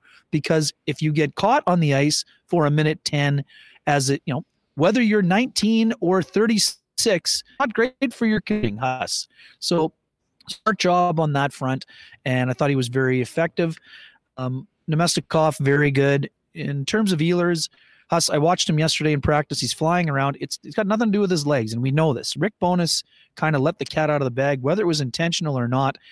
They're scared about him. Not scared. They would be concerned about him taking a big hit. So there must have been something that came up on the MRI or whatever magnetic, visuals were taken on the medical side of things.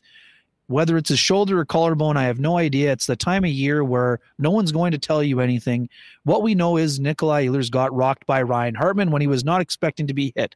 So could it be anything? Could it be his ribs? Sure. No matter what it is, Ehlers is flying around here.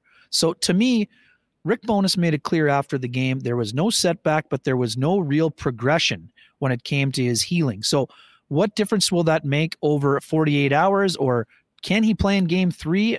Sure, but we don't know what it's going to take for him to get that final check mark or that green check mark to move along to be in the lineup. I don't expect him to play today, no matter what gamesmanship Rick Bowness was using today, saying he was a game time decision. We're doing our best here, tugging on the pant leg like the annoying, animal wants to take a note for a walk. Mike McIntyre followed up saying, will he be in the warm-up? Game time decision. Nice try, though. We saw him yesterday as a placeholder for Morgan Barron. If Nikolai Ehlers would play, do I expect him to play with Adam Lowry and Mason Appleton? Absolutely not. So he was not working with either power play unit. To me, that's a sign that he is not in the lineup for tonight. But I would have bet a significant portion in game 1. In game 2, I would not bet anything on him being in the lineup. And for game 3, it's a total question mark because the team will travel Friday and there's no morning skate Saturday. So we're not going to know anything until about 2:30 p.m. on Saturday at the earliest about when Nikolai Ehlers may or may not be available to play. The Jets miss him, obviously.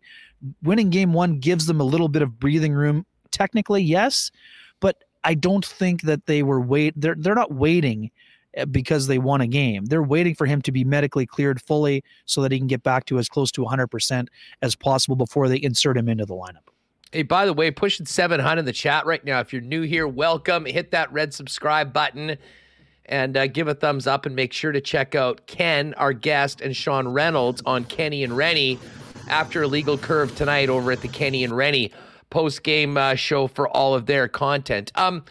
Ken, just speaking of injuries real quick, I'm interested in your perspective on this. We've seen Cole Perfetti with the team. He's skating. He's still in the non-contact jersey.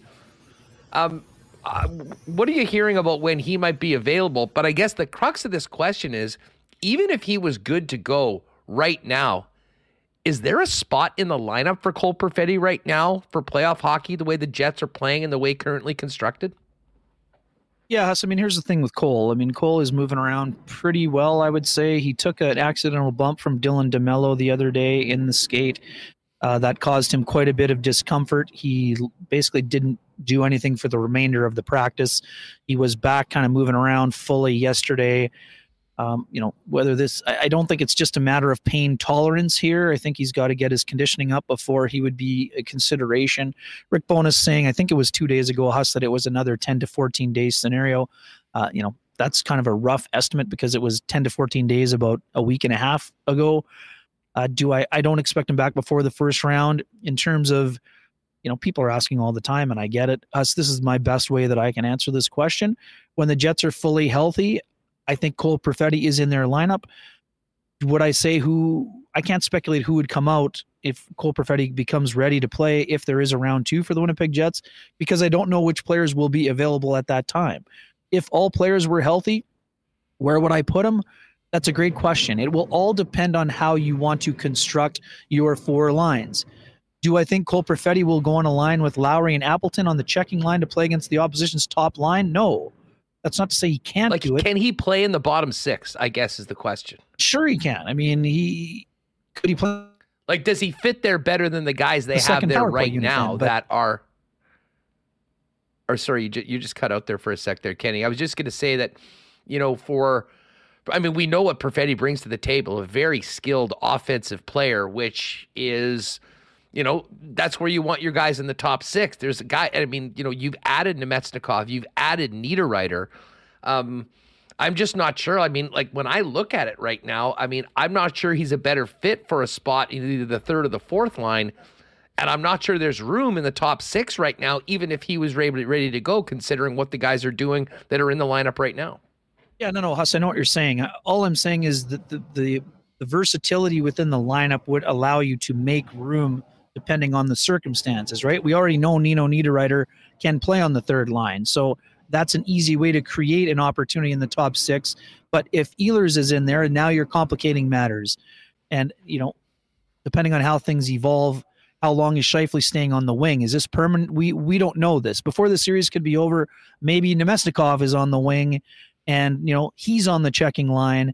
And now there's a top 6 position available there, but there's only one. So now you'd have to move Niederreiter down also. That would be your way to do it.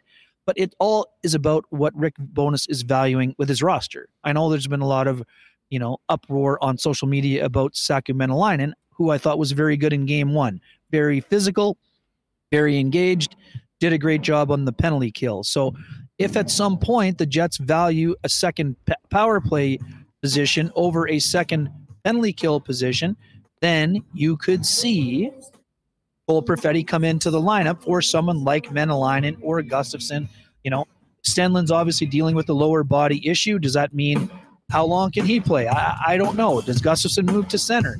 I put it this way, Huss. Oh man, we got some good blasts going here. Feel the funk. Oh Ken. Yeah, no, it's good. I love this barn.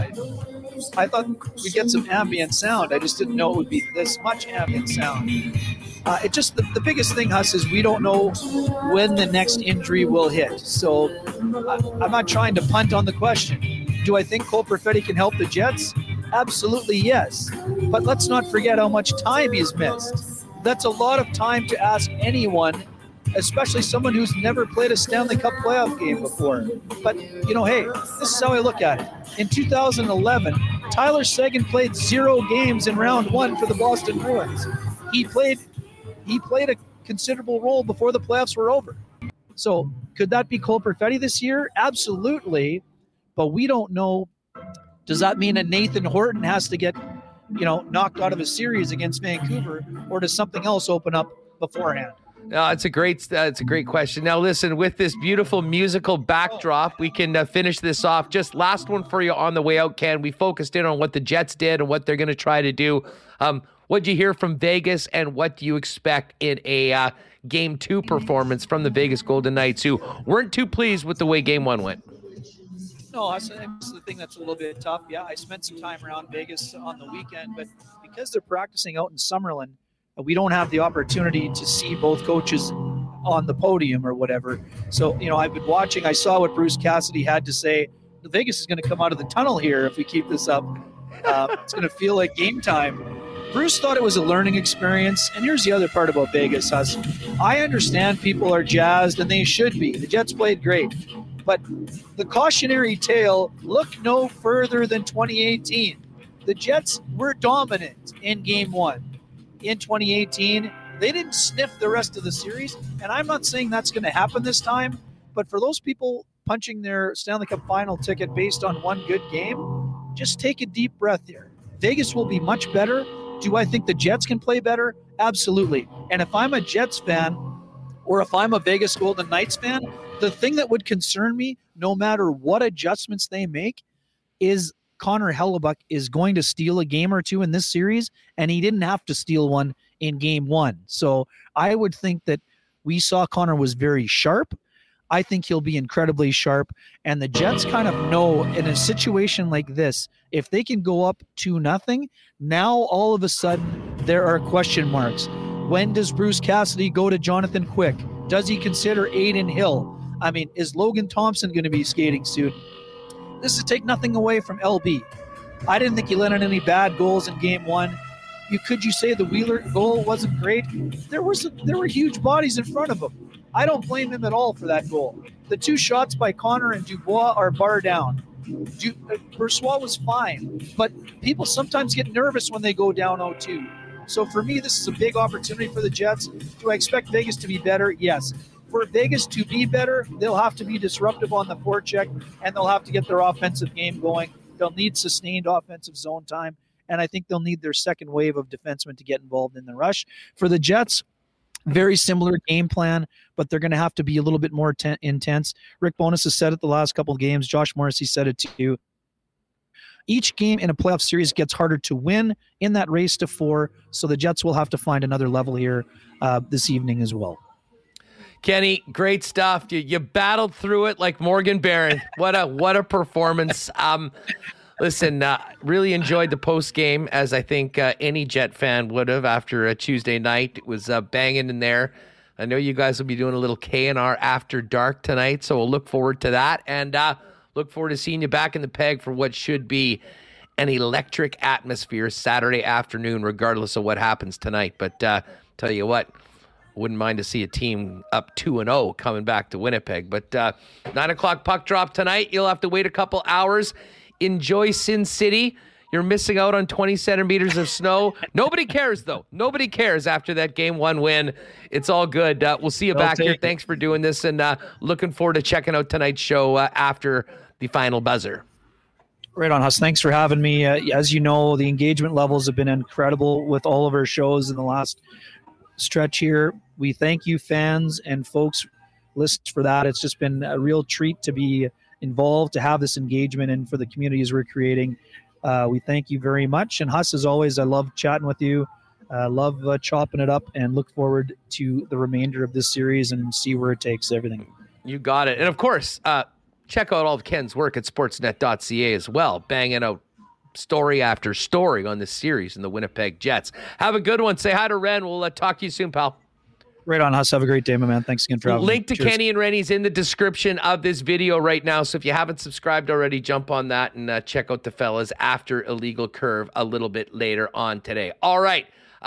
Hey, actually, after the show, if you're in the neighborhood, pop down and join us at Consolidated Supply. They're doing their big grand opening today. Didn't get particularly great weather for it as we get ready for golf season, but they're going to have some refreshments, food trucks there, some raffle prizes. Going to be heading down there to 1395 Niagara Road East after the show. So if you want to come by and say hi to the fellas and us, we'll look forward to seeing you there. Of course, Consolidated Supply is the leaders in irrigation systems, artificial turf, new and used golf carts as the exclusive club car dealer in Manitoba, and also have other great options for your property, including hot tubs and amazing outdoor kitchen options and small engine parts and repair. Come down and see them at the showroom today. 2 to 8 p.m. is the grand opening. It's open to the public. All are welcome. 1395 Niagara Road East. And you can find out more on Consolidated Supply online at cte.ca. A huge thanks to our great sponsors over at Princess Auto. We had a great week in Toronto at the Princess Auto Players Championship.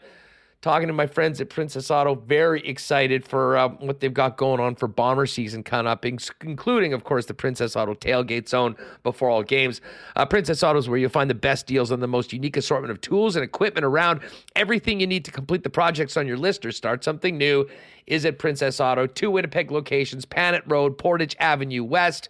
And you can shop online 24/7, 365 at princessauto.com. I have to laugh. We're showing the snowblowing clip of Princess Auto. I was hoping we could sort of transition to the more summer content of Princess Auto, but apparently not for the next little bit. Are you ready for tonight? And more importantly, Saturday and Monday? Do you have your whites ready? Well, if you don't, you need to get down and see the fellas at Royal Sports, Manitoba's #1 sports superstore, with the biggest and best selection of licensed team gear featuring the Jets, Bombers, NHL, NFL, tons of new MLB and Jays gear just in time for the start of the season. The whiteout gear is taken over, though. They've got the white road jerseys, they've got the white heritage jerseys, and the white retro reverse jerseys. My retro reverse is 1-0 in the playoffs. I'll be sporting that again tonight. So if you need your whites, or you need to update your white wardrobe for the whiteout, get on down there. There's the example. Tons of white hats as well. It's all there at Winnipeg's #1 sports superstore, Royal Sports. They're at 750 Pembina Highway. And I know it doesn't seem like spring right now, but spring stock's arriving daily as well, with soccer, baseball, football, tennis equipment, and a huge selection of bikes. And hey, where are you going for the game tonight? You're going to get out. I know it's a little late, but hey, it's Thursday night. Tomorrow's Friday. It's playoff fever around this town. Get on down with your crew at your local Boston Pizza, your official whiteout headquarters. I actually had BP last night. I tried that new triple play appetizer platter with the cactus cuts, my personal favorite, the Thai chicken bites, and the cheesy Bandera bread. They've also got the new dill pickle spears and the winged ribs. I think I might have to try those tonight. But they are ready for your playoff party. Pop on down. Chance to win tickets to a playoff game at Canada Life Center at Boston Pizza as well. So make BP your playoff headquarters if you're not at the game, and if you're looking for a spot tonight. All Manitoba Boston Pizzas will be rocking with the big game on the big screen with big sound and your chance to win as well. And if you're staying in, you can always order online at bostonpizza.com. All right, let's get Remo back in here. And Remo, how about Weber just battling through the pregame festivity testing at T-Mobile Arena with a great hit, as he always brings us here, and a real fun chat with Drew Mindell. And I know Drew and the IC guys are going to be locked and loaded right after the game to give Jet fans their fix with everything coming out of Game 2 tonight.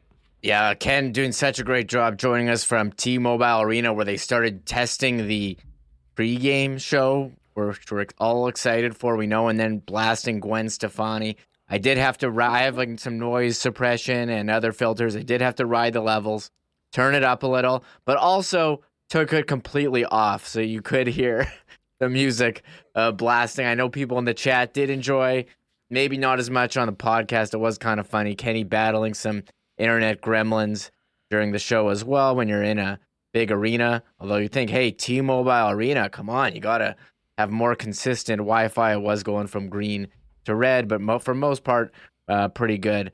So I thought it added a lot, gave it that Vegas vibe, and no podcast listeners, he was not on the Vegas Strip during that part. He was in the arena. Ken Wiebe, live from Coyote Ugly, joining us on Winnipeg Sports Talk. No, in fact, that was the arena, and it should be rocking at the start of the game.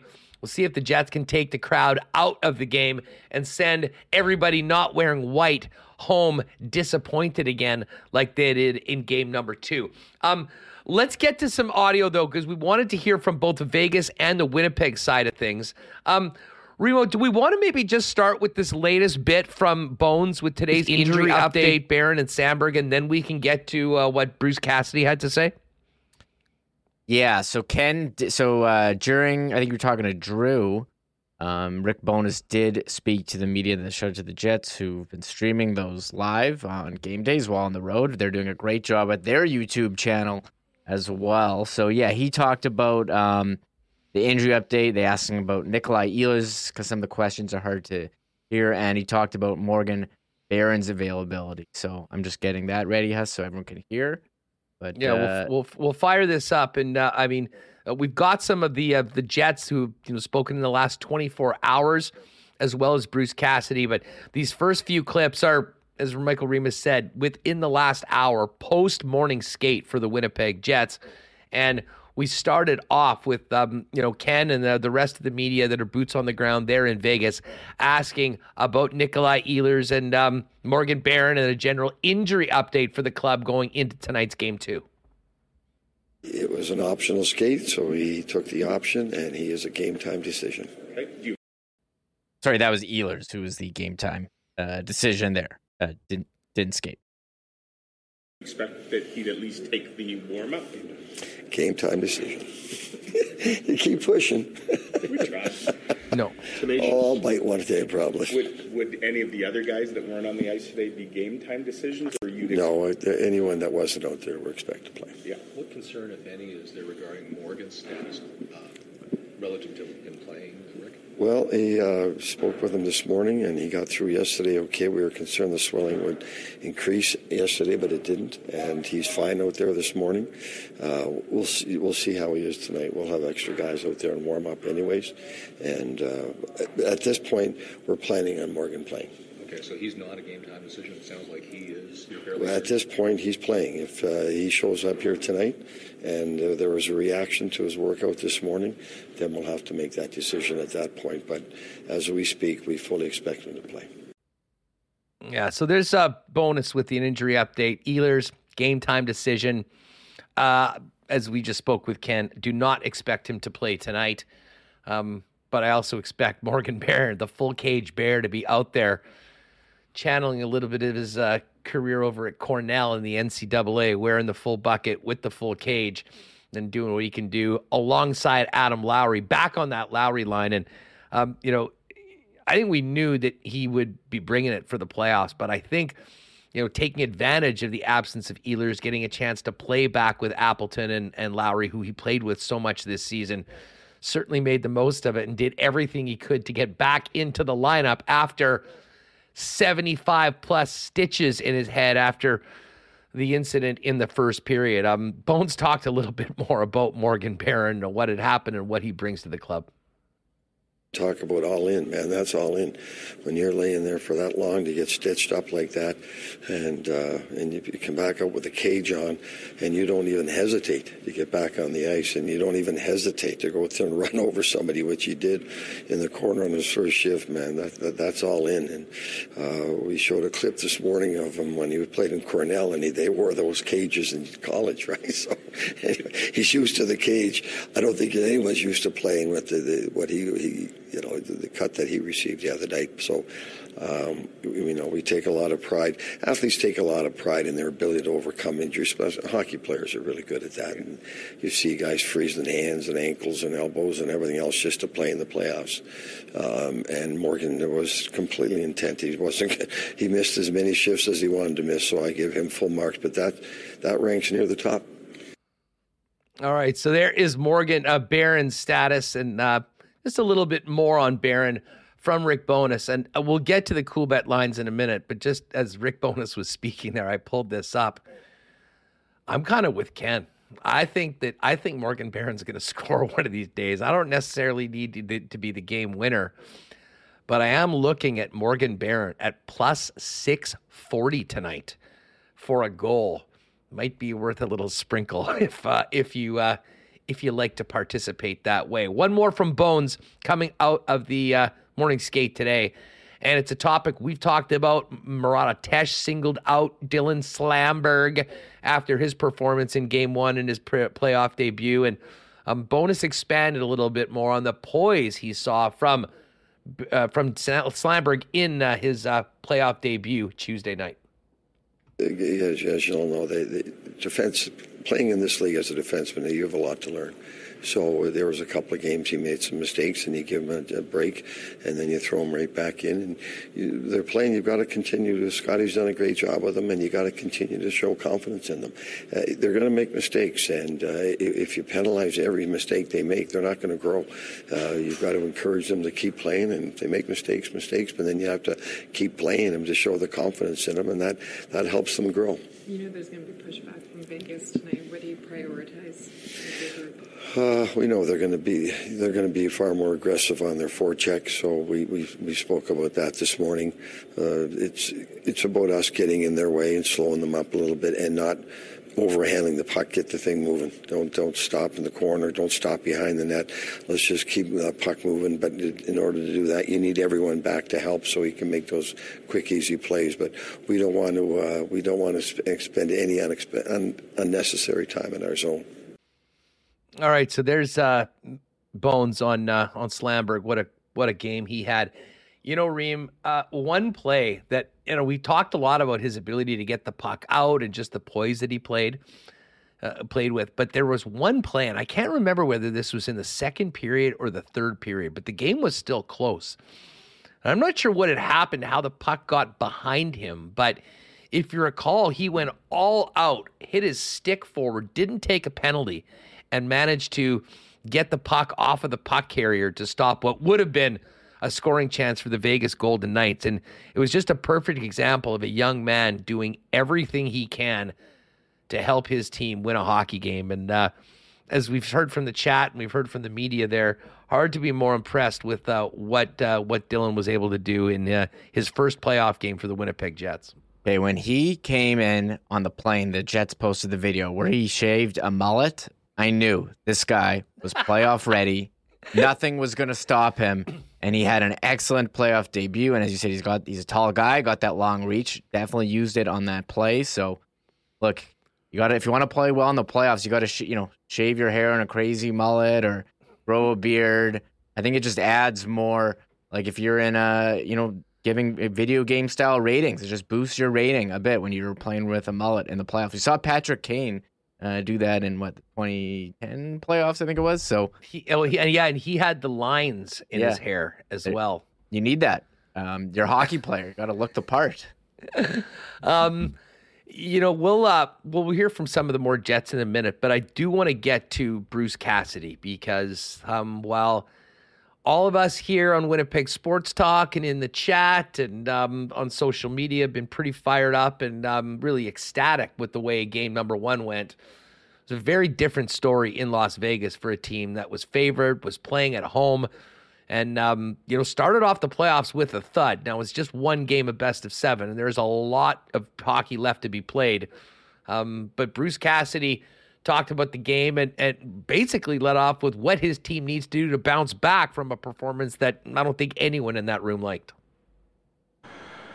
Well, we got to get to our game.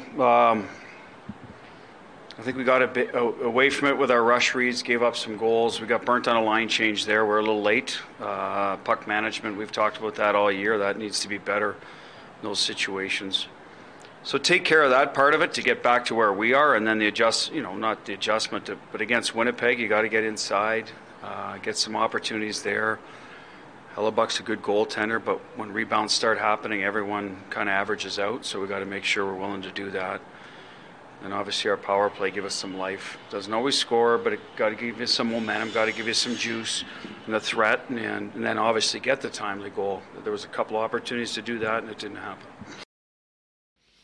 All right, there's Bruce Cassidy, who first coach ever to win 50 games in back-to-back seasons with two different teams. And, he's a veteran coach at this point, and he also talked about having his veteran locker room coming back and what he's going to be leaning on from those vets. Yeah, I think playoffs become about the response. That's in game 2, from shift to shift, a goal against, penalty kill, how he responded to a lot of different things. But more game to game, we have to be better. It's that simple. Like, there was no one area. It was our entire game wasn't where the level it needs to be, I think, to beat playoff caliber teams last night. And you're going to lose games when it is at that level sometimes too, right? Because you get against better teams, and so will the opposition. So that's the first thing we got to get rid of or get back to and I think our guys understand that. Like, they should. They are a veteran group. Been through some playoff series, so I think everybody knows it's not won or lost after one game. You got to get better, and for us, it's obviously a lot better. But I expect we will. We're a good hockey team. We had 111 points this year, so we're not going to. We did talk about that. We're not going to define ourselves by one hockey game. We didn't play well, but we got to make sure we correct it. Bruce Cassidy, the Vegas Golden Knights, and one other thing that stood out. Early on in the game, Vegas was being very physical on their forecheck. The Jets did a great job of handling that through most of the rest of the game, and full credit to the Jet defense core. Talked a lot about Sandberg and some of the others and the poise that they had in moving the puck up to open Jets and getting the puck out and then being able to lose their speed. But there was a real physical element to this game, led by Pierre-Luc Dubois and Brendan Dillon. And Cassidy spoke about the physicality from both teams. I think that's playoff hockey. Guys I think you got to be careful you don't chase hits all over the ice, but you got to not turn them down when they're there for you. And I think our guys bought into that. I had no problem with our physicality. I think early on we tried to play behind them, and we had some good looks. That the Brett Howden chance is a good example of that to me. How it seems on the road that puck has gone in for us this year, and all of a sudden you're playing with the lead. The other team maybe now at home is trying to push. And at home, it hasn't gone in as much for whatever reason. That just seems to be a little bit of how things have played out. And, maybe it's different. Everyone gets going. But at the end of the day, you got to stay with it. And I thought we did early, and then we got away from it late. But the physicality, I thought, on both sides was there when the situation dictated. I don't think the game was dirty by any means. I know one of their players went off, and unfortunate. I hope he's all right. He got hit with escape. I don't think that was anything malicious. That was that, pile up in front of our net. Other than that, I thought it was a pretty clean game in terms of the physicality. All right, so there's Knights head coach Bruce Cassidy with some of his thoughts on game number 1 heading into game 2. Veteran teams and veteran players on both sides from the series 5 years ago. Jonathan Marchessault is one of those players, and Marchessault had an interesting quote on his team coming back from a disappointing game 1. I mean, there's no message necessarily needs to be thrown. You got to know what you got to do out there. And I think yesterday we didn't have 20 guys that wanted to compete, and that it showed in our game. And I think to be a good team in a playoff, you need everybody. And we got to be able to just play in our game. Don't play at their level. Play at our level. We're one of the best team in the West for the whole year just because we played our game. And but. Yeah, I'm excited to see our group tomorrow. All right, so there's the Vegas side of things. A little bit more from the combatants in this series, including the Jets' top defender, Josh Morrissey, who talked about this team's overall play in Game 1. Obviously both teams early in the series, you want to establish your game. And, I think probably a little nerves in the first period, but for both sides. But I thought we played well. I kind of played to our strengths. We're a good defensive team, and it's one game, it's one win, and we know it's only going to get harder as we go along here. All right, so there's Josh Morrissey on the Game 1 win. Something that was a common refrain from Winnipeg Jet players, probably because they kept on getting asked about it, was the stunning performance in period 3, where they held the Vegas Golden Knights to only 2 shots on net with the game on the line. Morrissey talked about the defensive performance, top to bottom of the club, and being able to limit Vegas to only 2 shots in the third. I think we managed the puck really well. We committed to coming back hard as a group of five. Our breakouts were pretty good, and we ended plays pretty fast in our own end. We didn't give them a ton of zone time, so we played well and we did a lot of good things. But as I said, we know that they're going to come back with a big push tomorrow, and certainly have a lot of respect for the type of team they have over there. So we're going to have to be even better at the things that we did well in Game 1.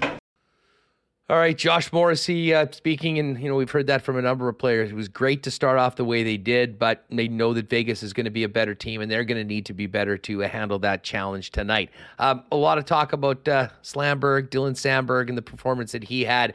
Dylan DeMello was asked about the young Jet defenseman's debut in the playoffs and how he acquitted himself on Tuesday night.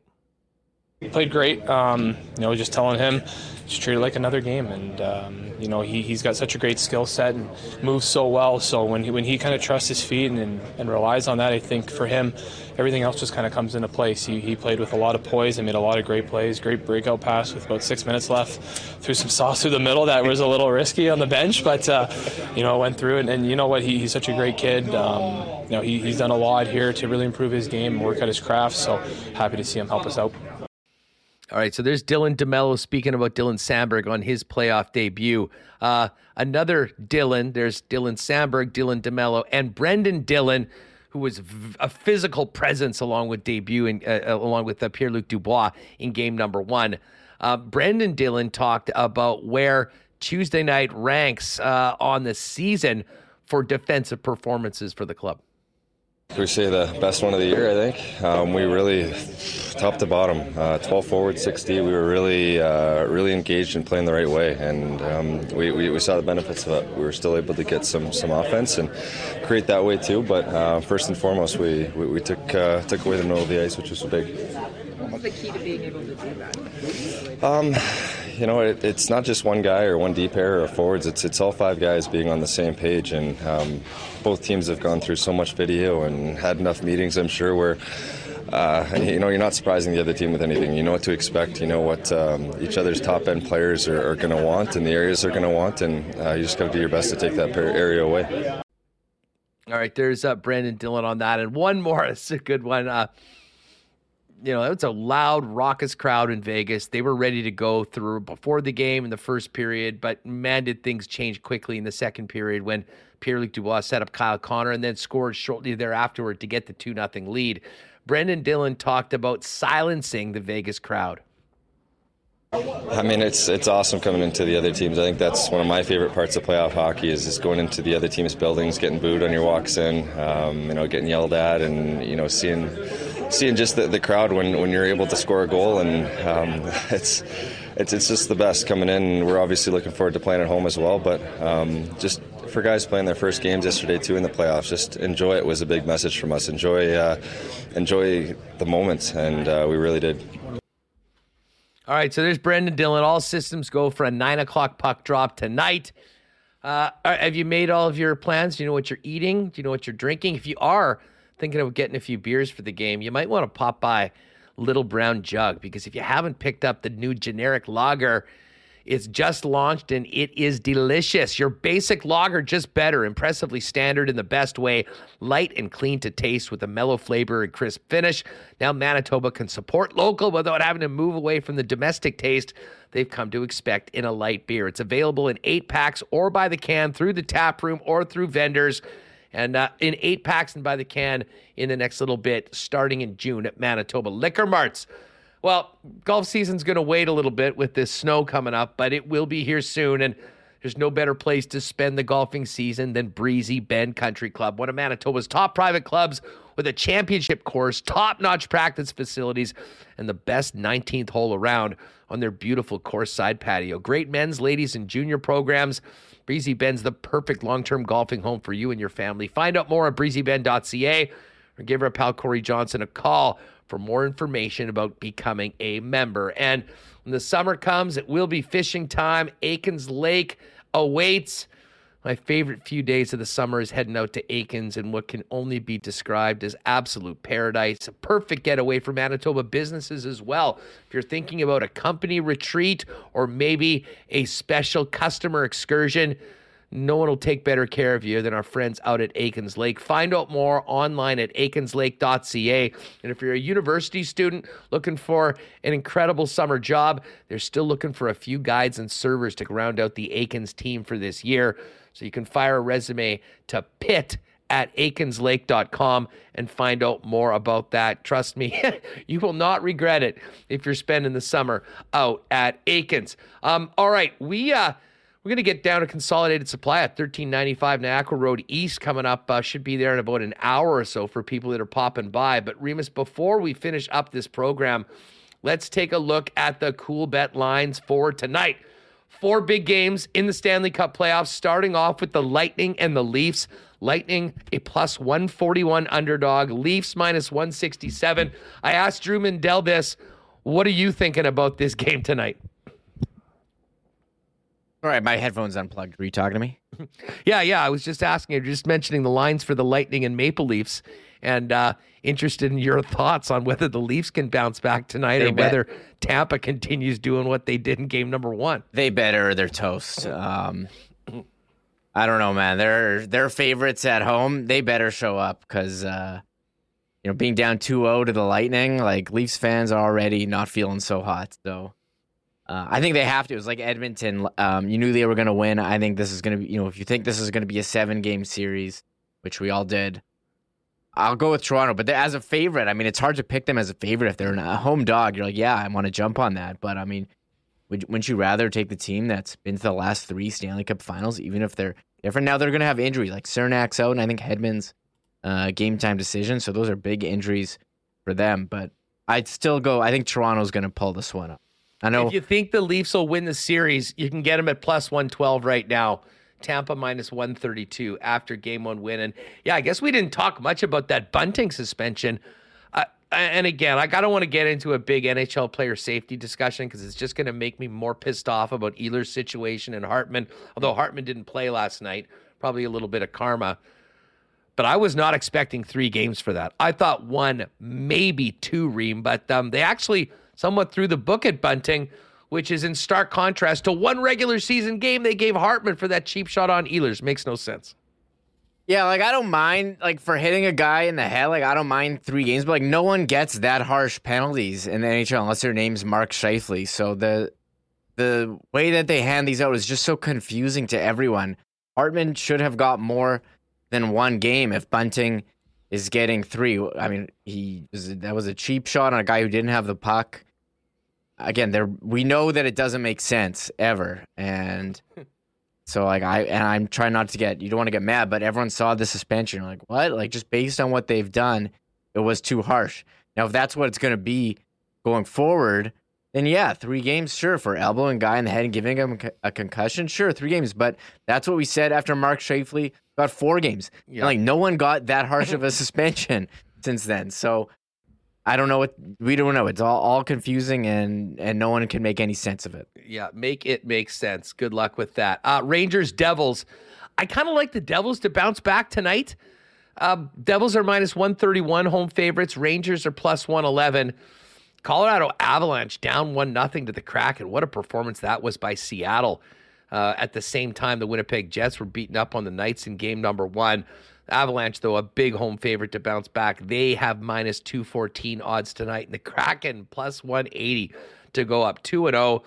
And the Jets, and I think a big part of this is what we've seen from teams like Dallas and Edmonton last night, coming back after tough game 1 losses on home ice. Jets are actually a bigger underdog tonight than they were on Tuesday. Plus 133 for Winnipeg. The Vegas Golden Knights minus 156. And if you click on this, I'm just looking at some of the scoring odds. This is to score a goal tonight. Connor and Scheifele plus 175. Eichel plus 195. PLD plus 215. We move down Nito Niederreiter plus 295. Adam Lowry plus 340.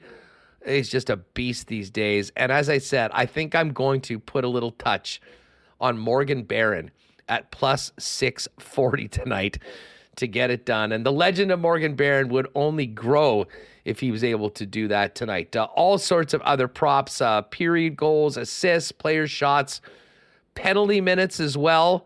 If you think this one might be a penalty-filled affair, there's the Blake Wheeler. You can bet on penalty minutes? Yeah, Blake Wheeler over under 0.5 penalty minutes.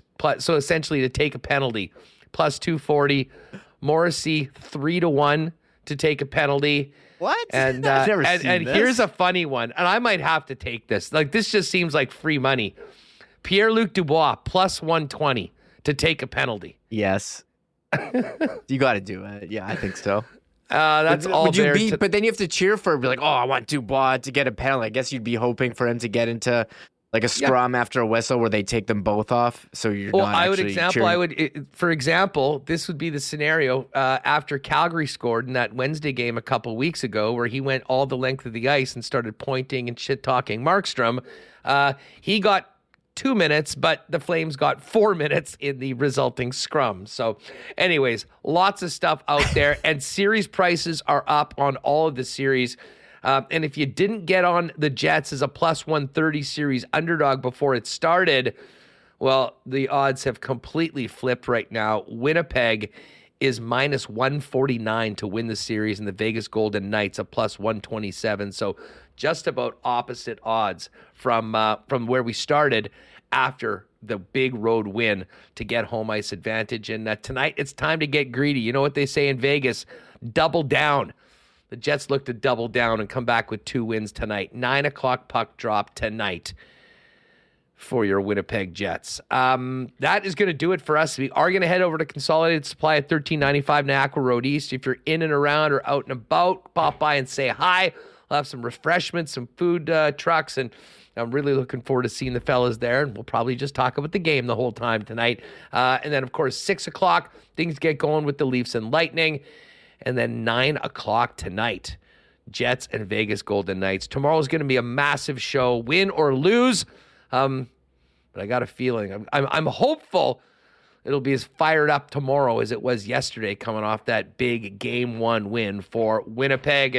And all systems go for the Whiteout Saturday afternoon, 3 p.m., Monday night, 8:30 at Canada Life Center. That is going to do it for us, gang.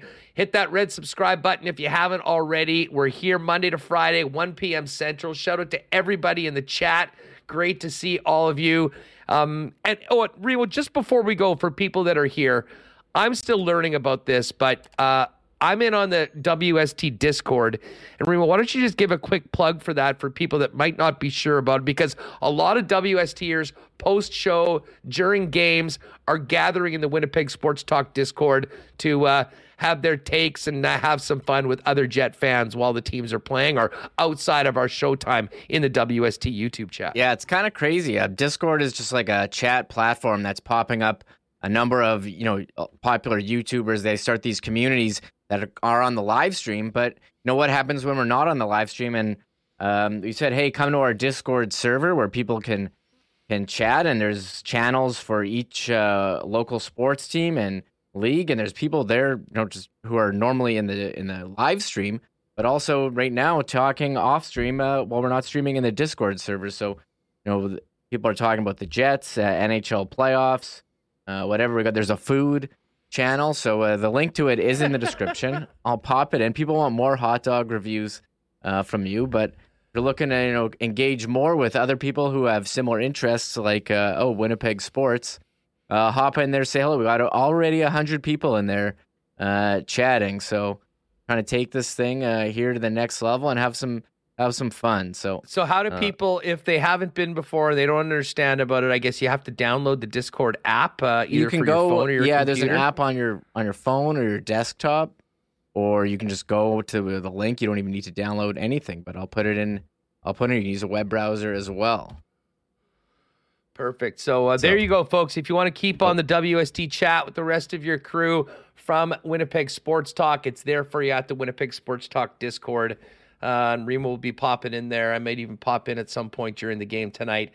But there it is. The Discord server link is in there, right there in the chat. And we'll also throw it into the description of the show as well.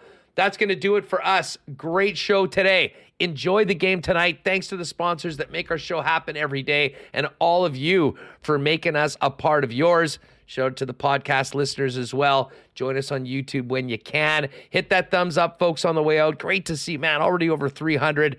Vibes are high. 520 in the chat on 420. Enjoy the rest of the afternoon and, of course, the night.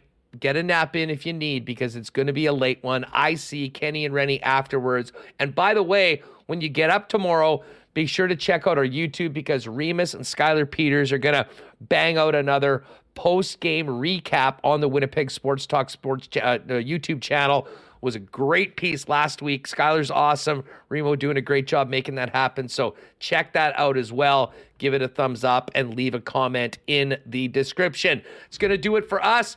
If you're going to Consolidated Supply, we'll see you there, folks, and have a great night. Enjoy the game. Go Jets, go. We'll see you tomorrow for a Friday edition, heading in to the return of the whiteout Saturday afternoon at Canada Life Center. Oh, my God! Oh! Shut it down! Let's go home! Thanks for tuning in to Winnipeg Sports Talk Daily. Make sure to subscribe on YouTube and your favorite podcast feed at winnipegsportstalk.com.